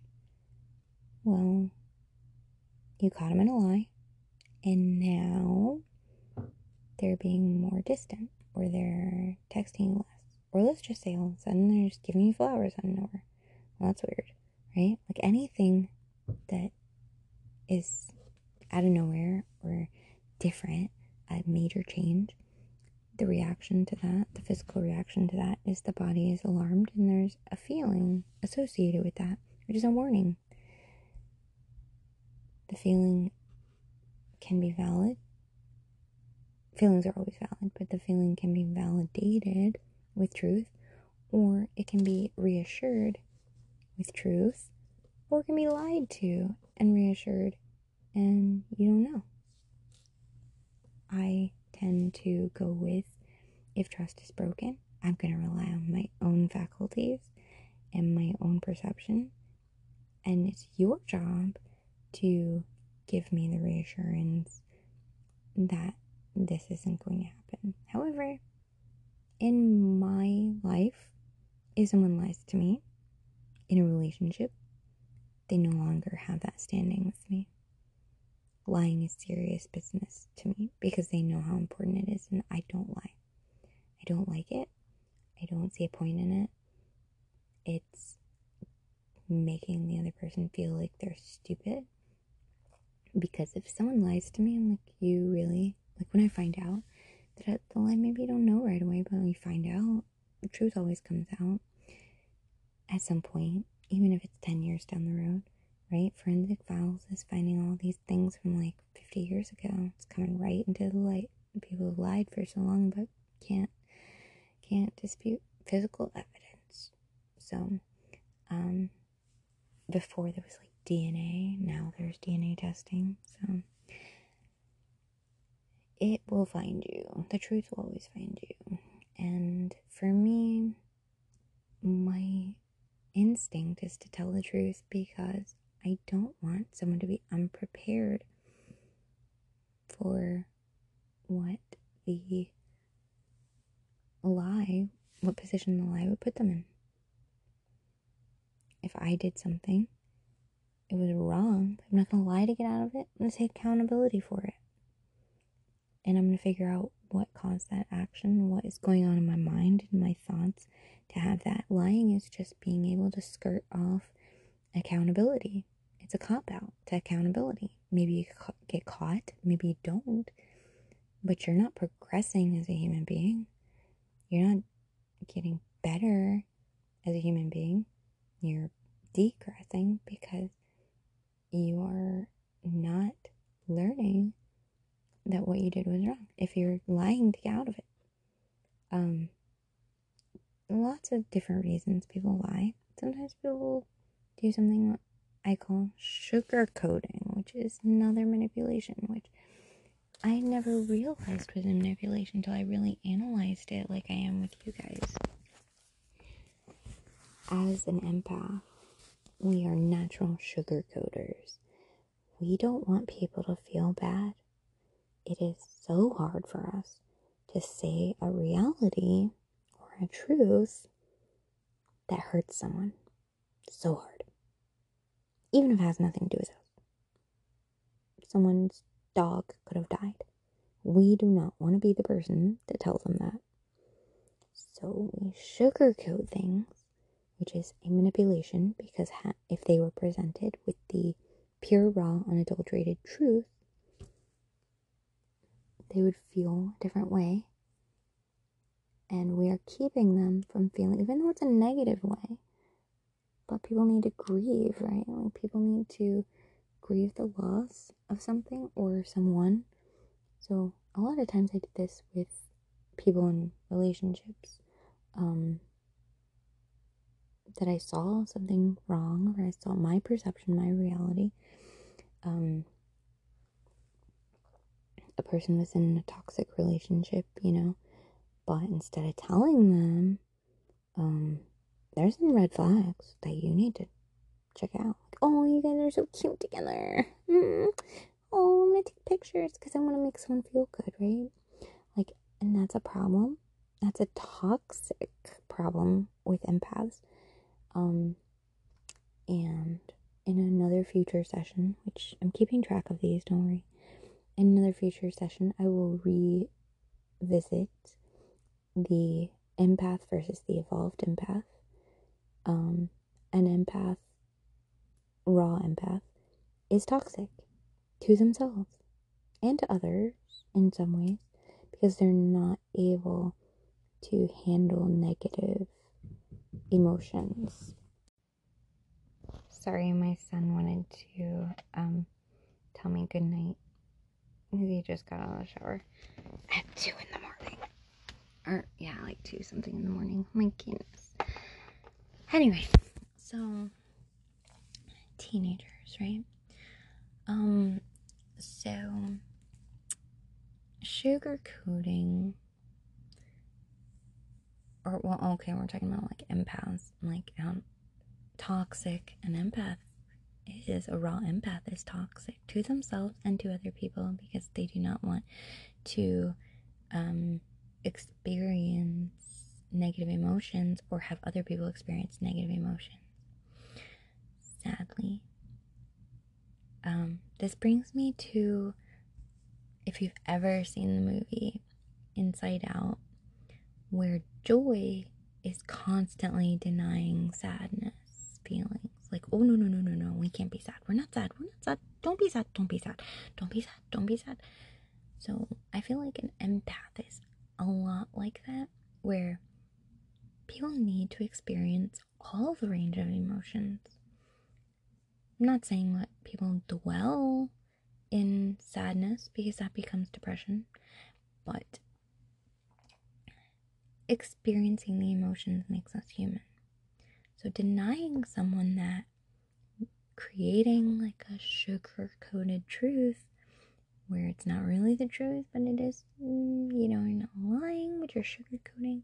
So I used to do that, where I'm like, okay, I'm not lying, but I'm also not, okay, like I'm making it sound better than it is because of the words that I'm using, or, being upbeat. And there's lots of ways of doing that, in which, presented with the correct information, they would not react the same way. That's still manipulation, unhealthy manipulation, even though your intentions are good. So it's not always someone's intentions to harm you or harm other people that manipulations are toxic, but all unhealthy manipulations are toxic. Even sugarcoating. Because you're not giving the true ingredients. You're telling everyone that it's rainbows and butterflies. Now, upon discussion with my 9-year-old, who we talk about all of these things that I'm sharing with you, and for a 9-year-old, she has gotten the concept so well. She has very good questions and very good comparisons and a very good understanding of it for 9 years old. I'm so impressed. But at the same time, one of the questions that she brought up is, okay, so what is the difference between being positive about something in the middle of a negative situation, which we've talked about, like you have something that you hate doing, but you're like, well, at least I get to spend time with my family doing it. And you're drawing all the positives and you're pulling in all the things that can make you, keep doing it or like keep going, right? Like all the negatives are really hard, but you just keep finding all the positives to keep going, keep yourself in a forward motion. We talked about that in earlier sessions, but that difference is I am not using this information to control any other result of anyone else except my own mentality and my own control of my own feelings. I could dwell in the negativity, as it is a reality, or I could dwell in the positivity, which is also a reality. I'm not going to state things that are untrue. If someone's being rude to me, I'm not going to say, wow, that person's so nice. That's a lie. So you have to, and I've realized that I respect people who are blunt now so much because they give you the cut dry, this is it. They're not going to add to it, they're not going to take away from it. This is how it is. Now, people who are blunt with their opinions, people are blunt with the facts. Either way, they're stating where they stand, and you know where you stand with those people. They will never be like, hey, bestie, and then backstab you because they say, hey, I don't like you. Please don't talk to me. Blunt people, I love in my circle because I know where I stand with them. That being said, a person who's an empath, a toxic empath, because like I said, there can be toxicity in something that sounds so pure and so wonderful, and I had to realize that empaths are the most susceptible to these storms. Empaths are the most susceptible to these storms. You guys got it? You're in zone A. If you're a toxic empath, can you still be an empath and change the toxicity? Yes, you can. I still am an empath, but I've created ways to keep myself from damaging others and myself. Those are called boundaries. Yeah. So those are like important because without those, me setting boundaries, right?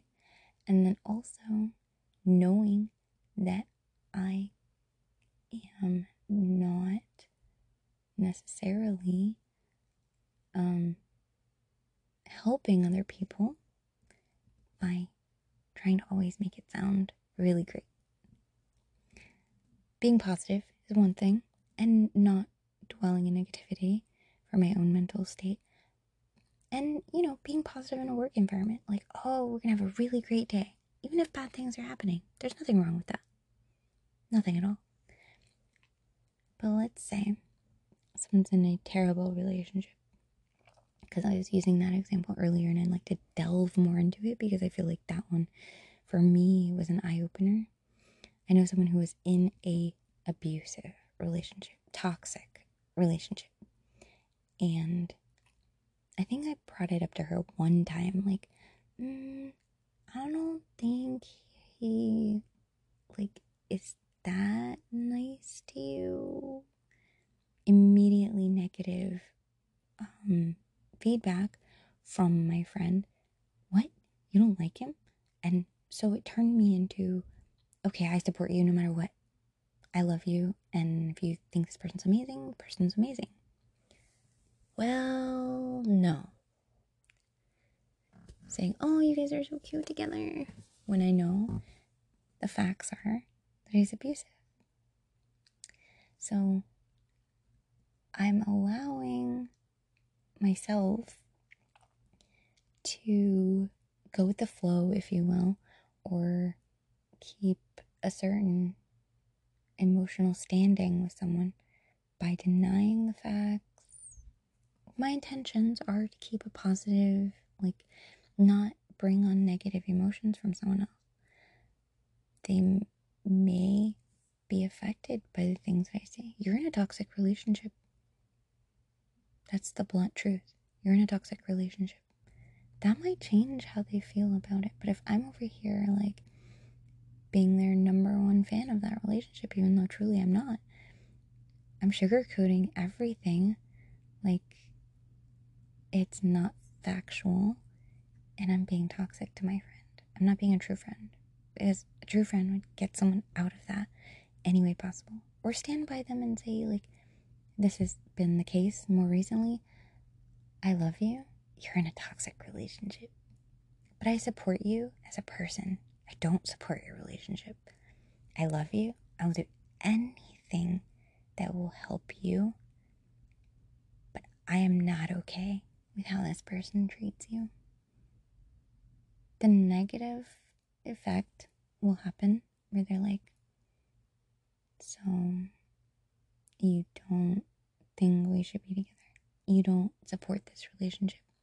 I support you because I love you, but I don't think this person, from my observations, is treating you fairly or correctly, or like you need to be treated, and that hurts me.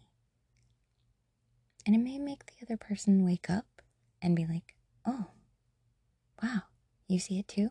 Or do the complete opposite and cry and be like, why would you be so negative? Why would you feel this way? Your feelings are your feelings, and if you advocate for your feelings and how you feel, you'll never need to sugarcoat anything. Because I can clearly tell someone that how I feel about something without having to sugarcoat it, which I used to have to all the time. I sugarcoated everything. Everything was butterflies and rainbows. But then I couldn't help people who really need to get help. I would just be like, hoping inside, like, please, I hope they see that this is bad, and then I'll support you 100%. I'm getting out. But if I'm supporting the relationship and saying, oh, you guys are so cute together, oh, he's so nice to you, and he's not, I'm just drawing out one time where he may have given her a flower out of all the times that he would beat her, I'm sugarcoating the relationship. This can be done in so many different ways, but I think you guys get an understanding of sugarcoating and how toxic it is, and how it is lying. It is a different form of lying than just flat out not telling the truth, because it's a form of manipulation in and of itself, that the desired result is a positive interaction.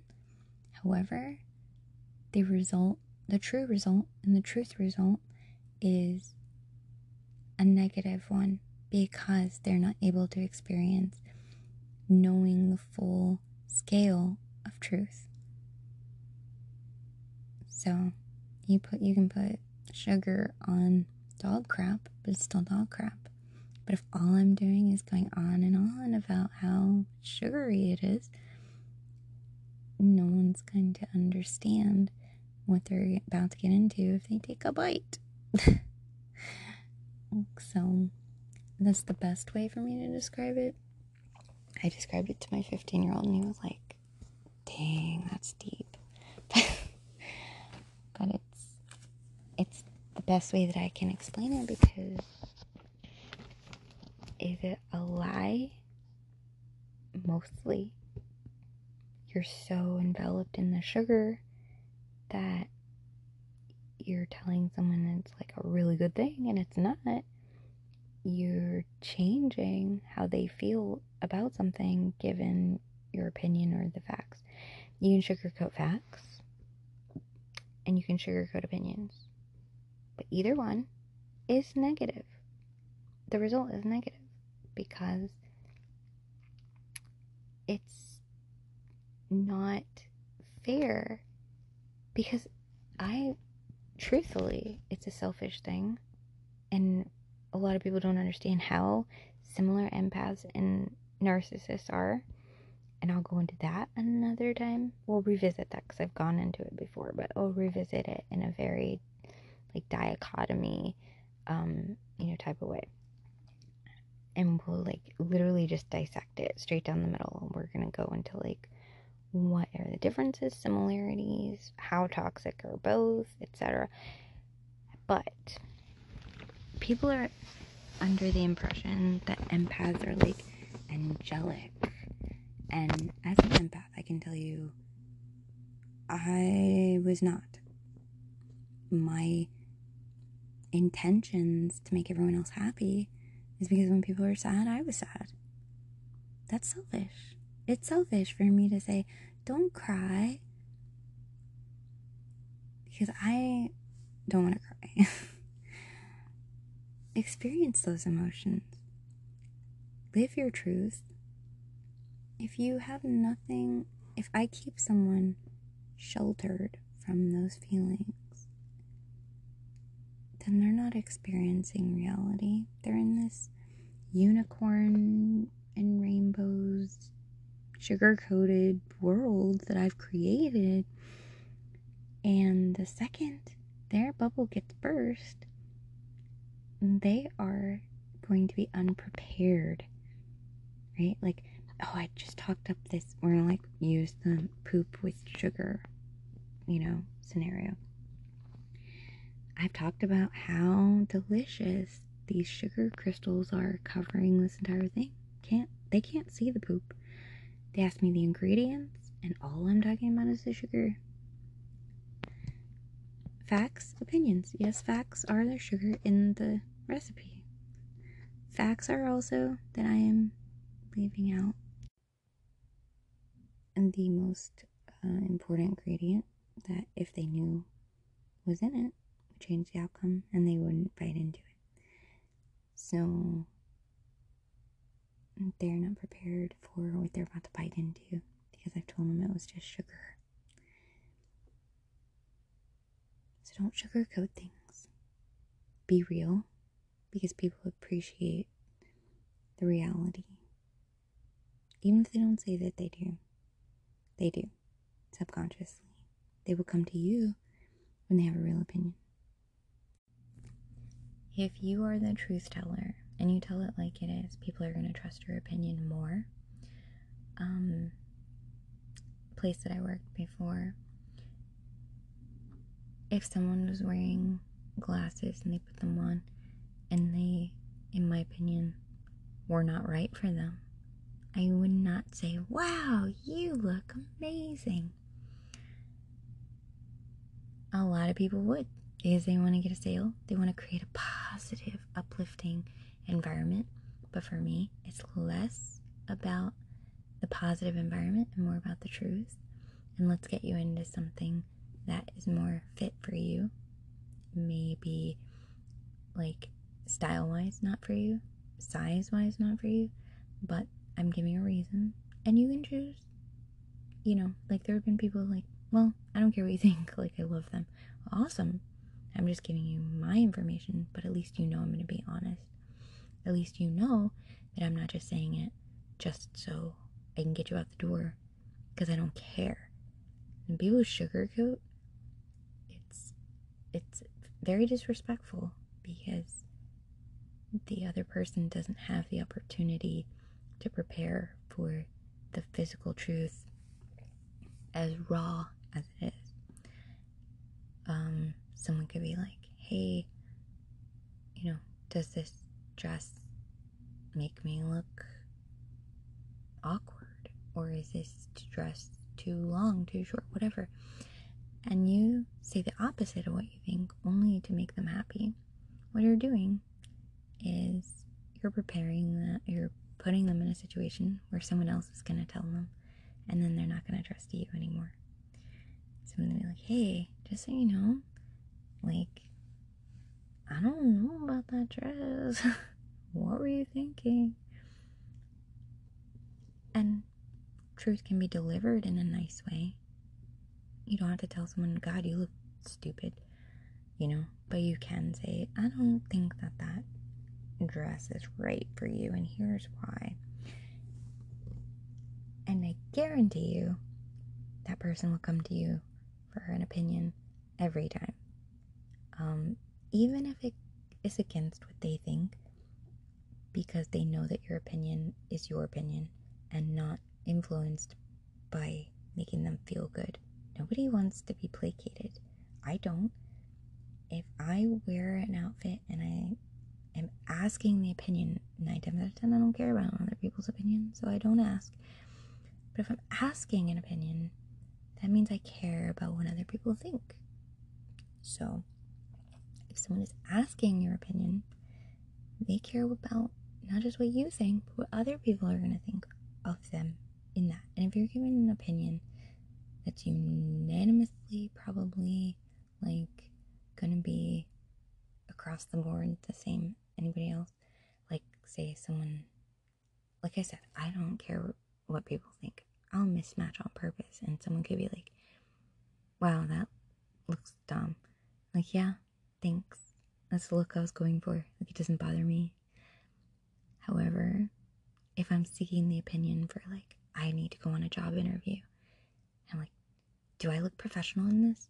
And for some reason, I've overlooked the fact that it's completely unprofessional, or there's something really wrong with my outfit. I'm mismatching, and I don't realize it, or I don't see it,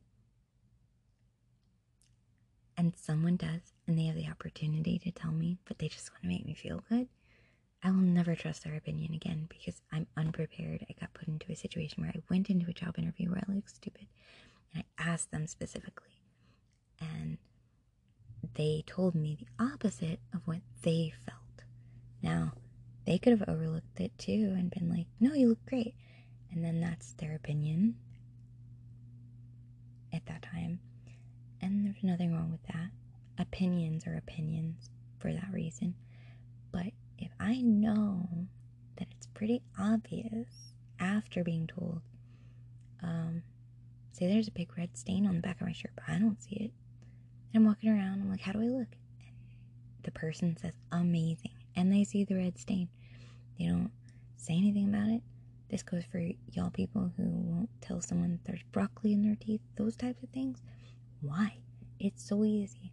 The truth is so literally easy. Is there anything in my teeth? Yes, there is.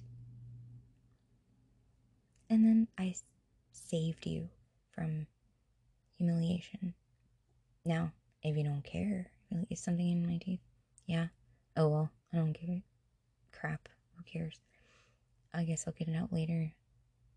They're aware, but they don't care. That's me. I'm aware, but I don't care. 9 times out of 10. Like I said, in certain situations where it affects employment or things like that, I care. I'm not going to wear the clothes that I wear at home to work. No. But I care when I ask someone's opinion. Is this appropriate for work? Is this good? Does this look professional? I want that opinion for real. Everyone does. When you're seeking the opinion of others, you want their true, honest opinion. So when I was selling glasses, people came to me more so than some of the other people, because other people would be like, every frame looks amazing on you. How do you do it? You must be a model. that's blowing smoke, which we'll get into a little bit later. Kind of the cousin of sugarcoating. But it is not the true opinion, therefore isn't trustworthy, isn't the truth, so it's manipulative. Again, not intended for a negative result, still getting a negative result. Unfortunately, that's how sometimes toxicity can be. You can be toxic and not know it, like I was as a toxic empath, and or unevolved or raw empath, and not know the traits that are causing harm to myself and to others. And that's one that was causing harm to others, again, because they're unprepared for a situation that I'm putting them into, knowing that I know something that they don't know, and I'm not revealing that to them because I don't want them to be sad. In situations where it's important that you keep that information secret because they won't be sad because they're like a kid or something, I weigh that out. Are my kids old enough to understand the concept? Can I talk them through this? Is this something they're going to be upset with not knowing later? I want my kids to have all the information. I want them to be fully prepared. If it's something that they can go without knowing right now, maybe. I have to weigh it out. But like for those parents who think they're doing a service where their hamster has lived 14 years because they keep replacing it, and every single time the hamster dies they get one that looks just like it, that's manipulation, because you are altering the reality of that child thinking that their hamster lived 14 years. What's going to happen when they get one after they leave the house? This hamster died after, well, I don't know how long hamsters live. 3 years? 4 years? I don't know. 2 years? Not 14. So you devastated them beyond all belief, because this is not their reality. They should live 14 years. Then they find out that you've been replacing said hamster for 14 years. God, they're going to be broken. You've lied to me for 14 years. Much easier to say, hey, so let's sit down. Let's talk. This is uncomfortable for both of us. I want you to know that I love you very much. But what I'm about to tell you isn't going to be easy to grasp at your age, or even if they're at the age to grasp, because like if it's been going on for 14 years, they can grasp it at an older age. But there's still levels that you can feed a child that don't have to be the gruesomest things, and you can, be more positive about it. But it's not sugarcoating, because it is the truth, and it is keeping them prepared for the future. So sitting them down, let's talk about some of these things. Just because it's uncomfortable, this is the thing too. Empaths are uncomfortable with confrontation. Flat out. They don't want negativity. They don't want negative emotions. Crying, someone else crying, is devastating. That's why we're so quick to comfort. That's why we're so quick to do anything to keep that from happening. In a way, like I said, in the future we'll discuss, in a way, it is self-serving, because I don't want you to hurt, only because it hurts me. I mean, not only because I want you happy, but also because it makes me happy. It's a secondary thing.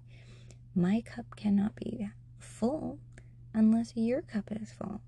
Otherwise, my cup is not full because you're not full. And my obligation in my mind as a toxic empath is to make sure your glass is full, because then I am fulfilled. And in ways, that is a beautiful thing. That's the reason we do things like charity and giving and generosity and things that are compassionate and showing human kindness and things. It's a self-satisfaction that is not toxic. the motivation for doing some things can be toxic. So, thinking you're doing a service to someone from preventing them to experience reality and altering that reality, whether it's by lying, gaslighting, sugarcoating, or all the other things that we're going to talk about, blowing smoke, the cousin of sugarcoating, all of those things are altering reality, in which you're controlling the emotions of someone else. And in your mind, in a positive way, right? You think. This is why I don't tell my kids that Santa is real. Not against any parents that do. To each his own. Do you, boo-boo. But me, I will not tell my kids something that is not true. Because I never want them to question my reality and their reality and believe something that's not true and then find out later that I told them something that wasn't true. Now, we've had fun with the lore of it.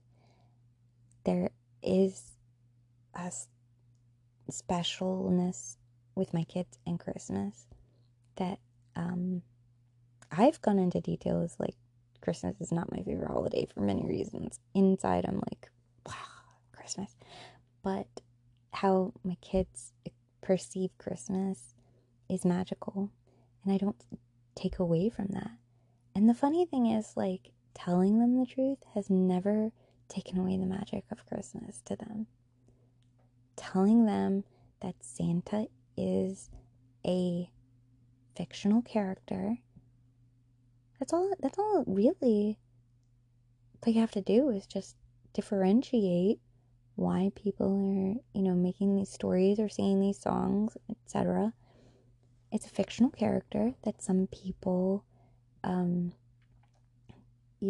associate heavily with Christmas. And the lore is there was this man that would help people and was generous and, gave toys to the children, etc. And now this whole legend has been built.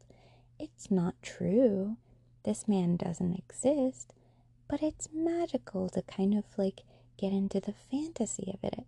And they understand that. I cosplay. Do I think I'm these characters? God, no.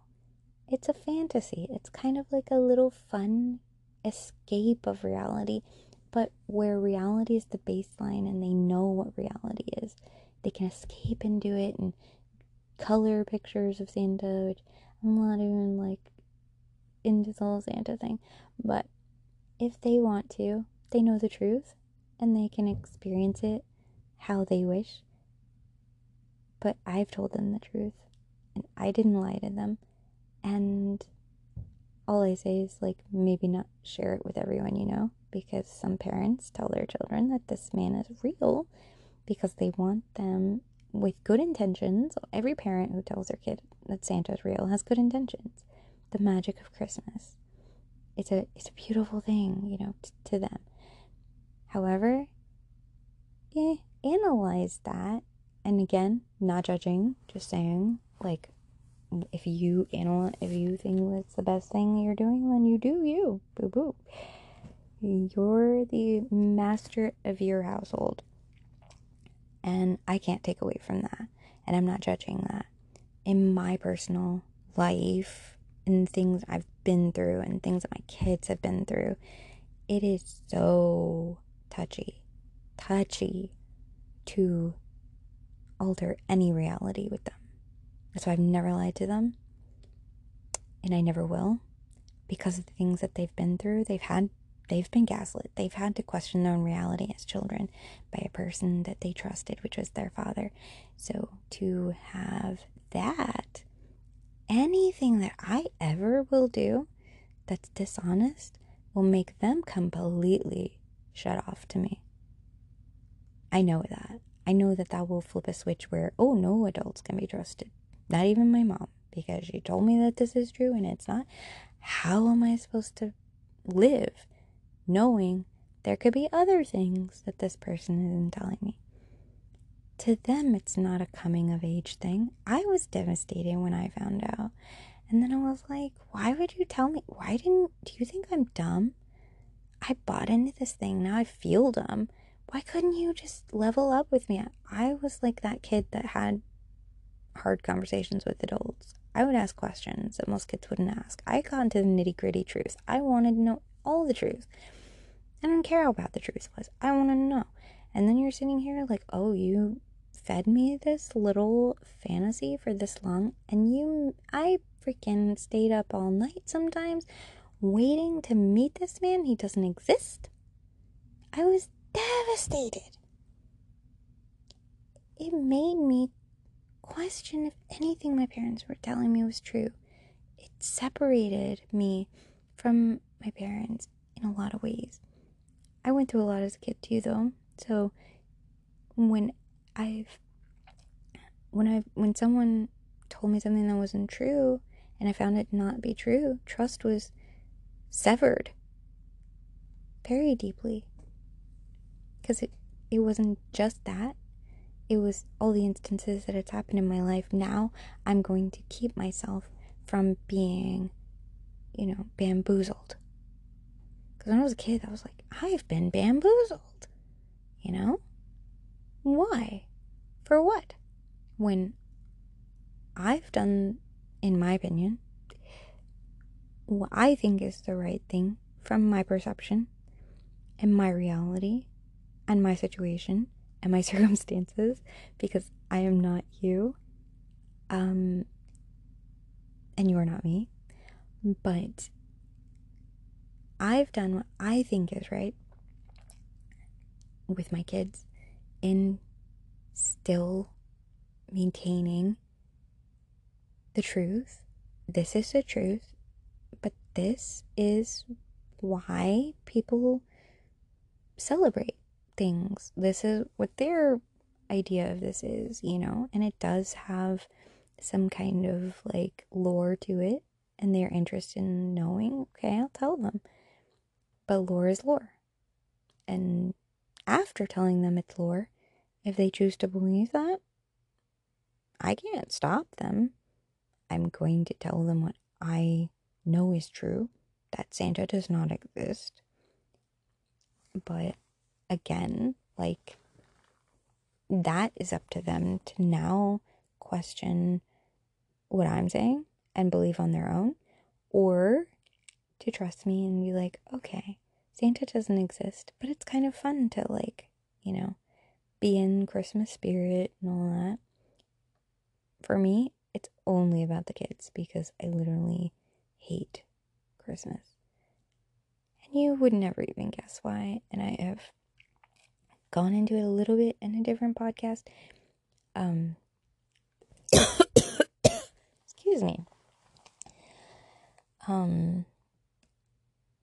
But and I don't want to make this at all about that. So like I'll even skip over that. I will definitely probably bring it up in another future podcast, completely unrelated. Anyway, so my kids know the truth. They know I'm not going to sugarcoat things, but I've made things magical. So, Tooth Fairy, they know don't exist. It doesn't exist. But they know the lore. They know why other kids believe it. And they see it as a magical thing too. Movies aren't real, but kids still love them. Harry Potter, not real, but kids still love it. Why can't you just tell them that it's not true and still let them experience it all? And then when someone says, hey, Santa's not real, right? And they're like, yeah, of course I know. They're not devastated. They're like, obviously it's like a whole thing. Yeah, I wrote him a letter because it's kind of fun to get into the whole thing, but I know where he goes. But it's fun to, like, escape into this little reality, this alternate Christmas reality. Whereas they know the truth, and when they come back to reality, they know that they're centered in reality and no one's lied to them, and they had fun, but they're also not being bamboozled. Because I used that word so much when I was little. When I found out Santa wasn't real, That's why I used it just now. And literally just kept going around saying, I can't believe I've been bamboozled. And I found it at a young age because, like, I could not believe that I'm over here questioning my reality because as a kid, I'm like, all right, questions that all kids ask. How can Santa make it to every house in one night? How can he get through the fireplace if there's fire going in it? Also, if we don't have a fireplace, how does he get in the house? Also, how does he know that I'm bad or good, depending on if my neighbor, like, how does he watch us all at the same time? All of those things. I'm like, also, like, how come every time I go to the mall and see him and sit on his lap, he looks different every time? So some parents like come up with like, oh, well, he's an advocate of Santa. He's not the real Santa. The real Santa's in the North Pole. I tell my kids, these are cosplayers. They're pretending to be a man with lore, and let's get into the fun of it. Do you want to, be a part of it? Cool. Buy into the magic? Not? Okay. We'll do something else. Christmas is still magical, regardless of telling them Santa's real or not. Well, long term, they're going to trust me. They're going to believe me. And they're going to know that I have their best interest at heart. And that I'm not going to do something for my selfish gain, because in a way, it's a little selfish to have them buy into something, for you to experience the magic of it through them, because you're like, wow, to be like so young and believe Santa is real. Me looking back on those moments, like, wow, yeah, but then I felt so dumb when I found out. So dumb.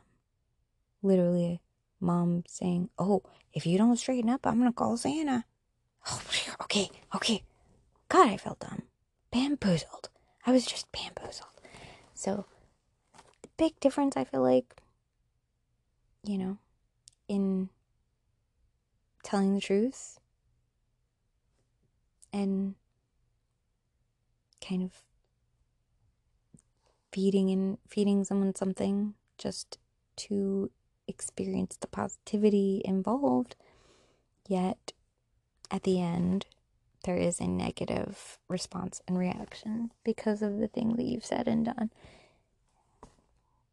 and therefore you're controlling and manipulating, in my opinion, from my perception, in my own reality. Because if someone is going to fight me on this, you have your opinion, I have mine.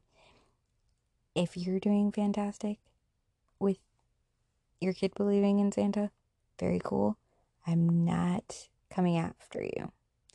I'm just getting you to like kind of analyze. And if you think what you're doing is fantastic, keep doing it.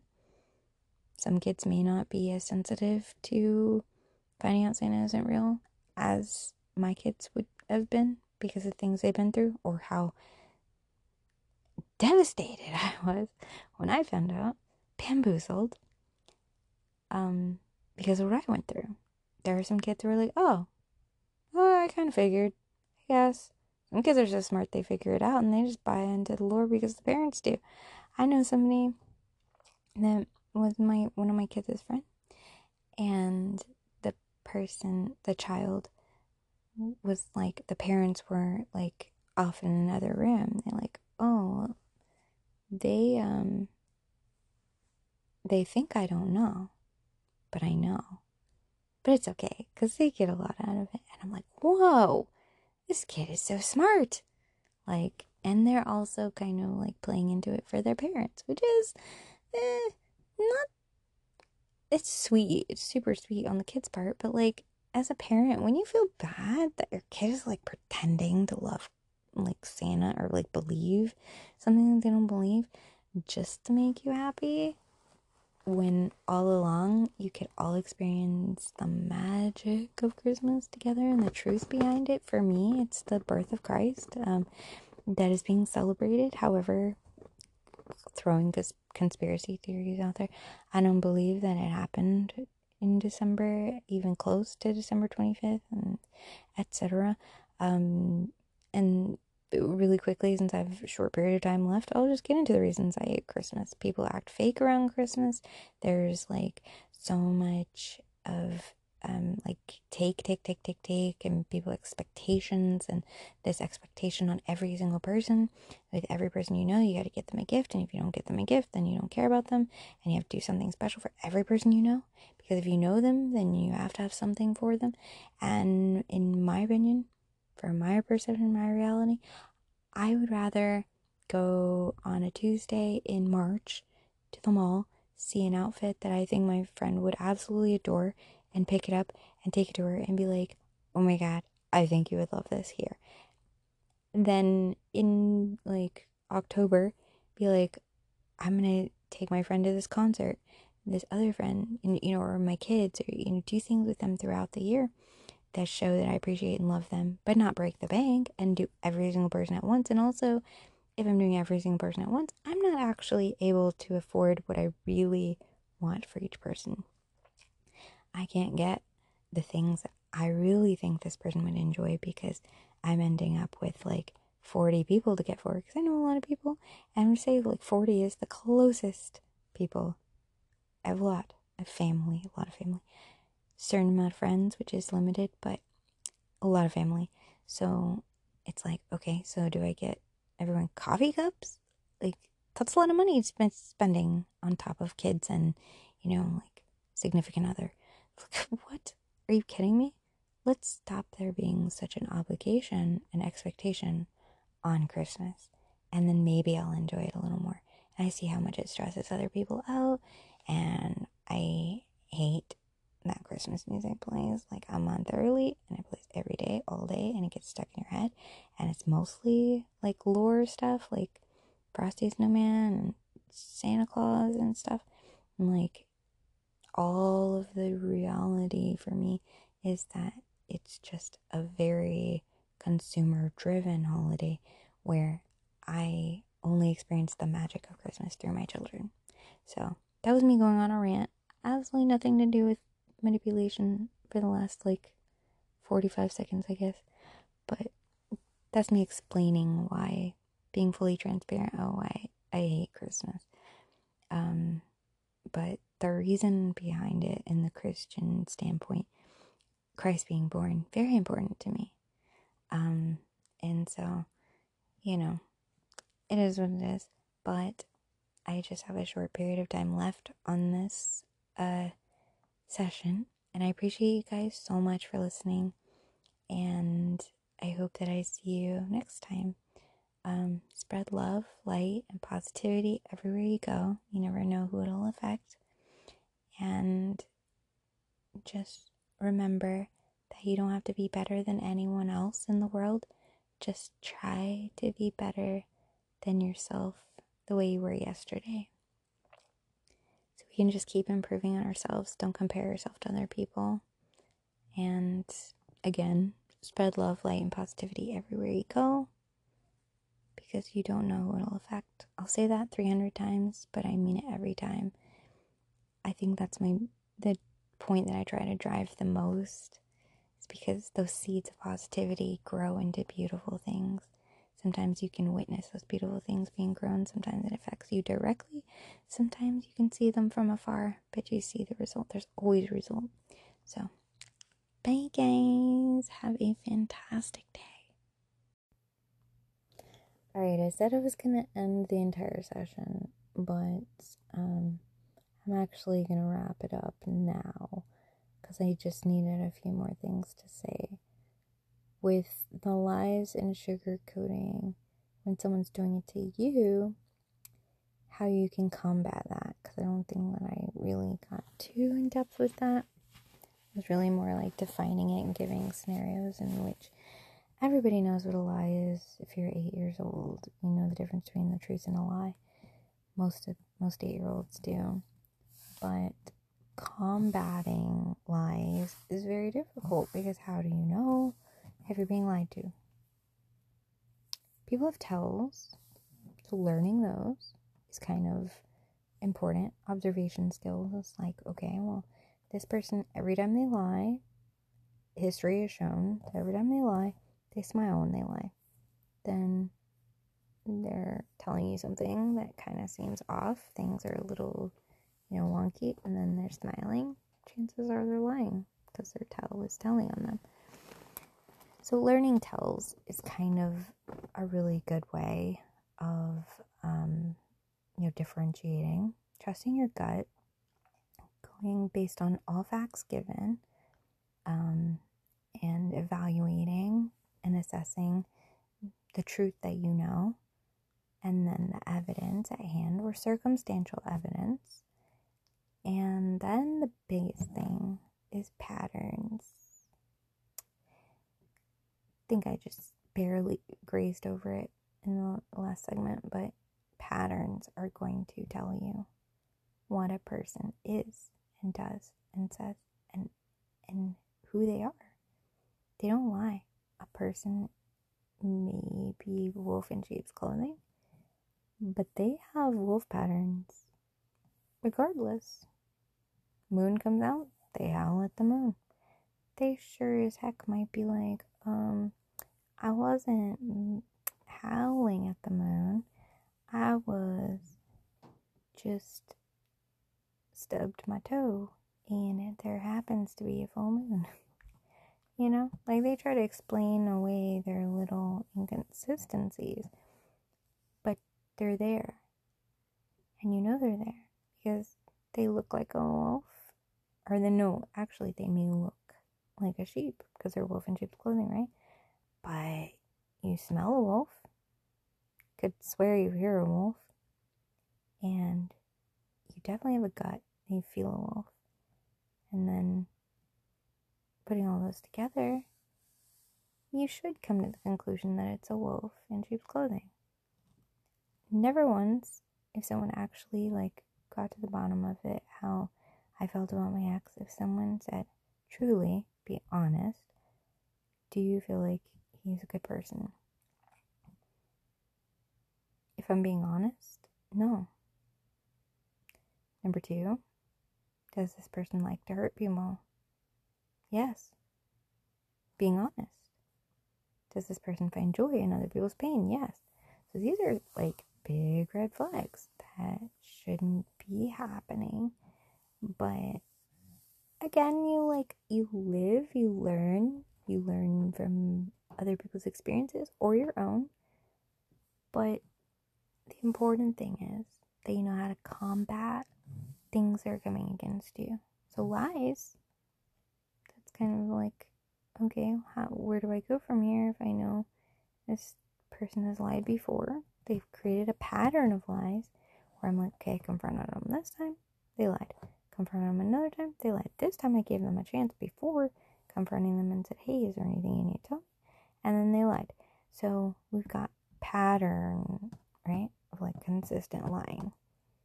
So with that pattern, when I question them about something and they're acting the same as they did every other time they lied, then scientific research, by scientific method,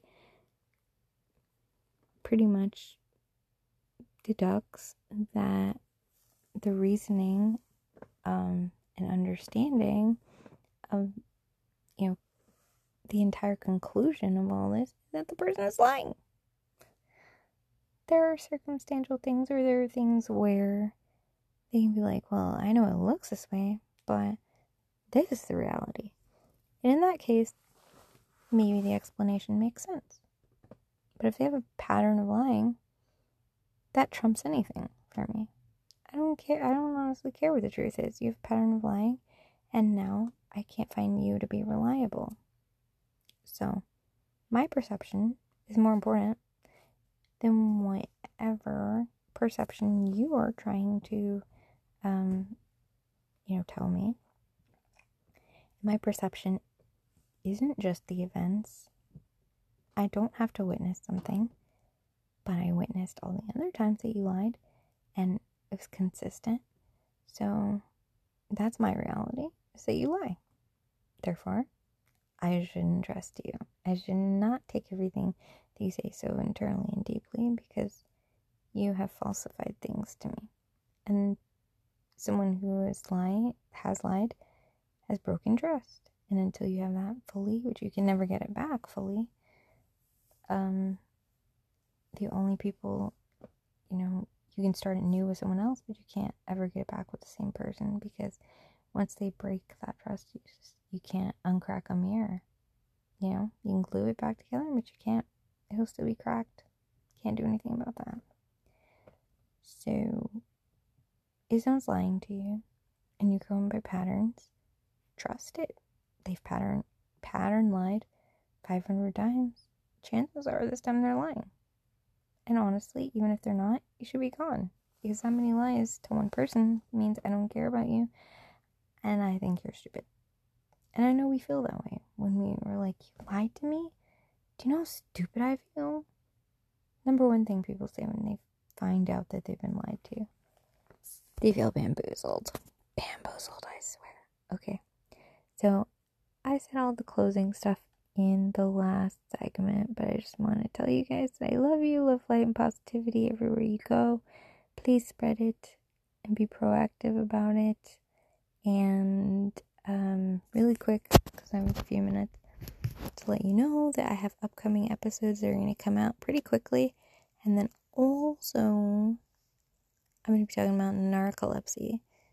Very important, because a lot of people don't understand it, and I will give you guys as much information as humanly possible so that way you can share the awareness, if possible, with other people, because there are people who don't know that they have it, and I'll go into that too when I get into that subject. But currently, as it stands, this is the end of this session. So each session will have a few different discussions about different types of manipulation. And boy, is there so many that I can't even tell you how long this season is going to be.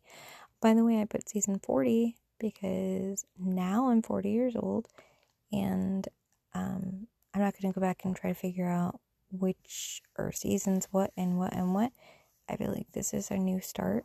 Season 40, episode 1 is where you need to start if you've already read or listened to all the other things. So I hope you guys have a fantastic day. Spread love, light, and positivity everywhere you go. Listen to the last segment if you want a true goodbye. But I love you guys, and have a good one. Bye.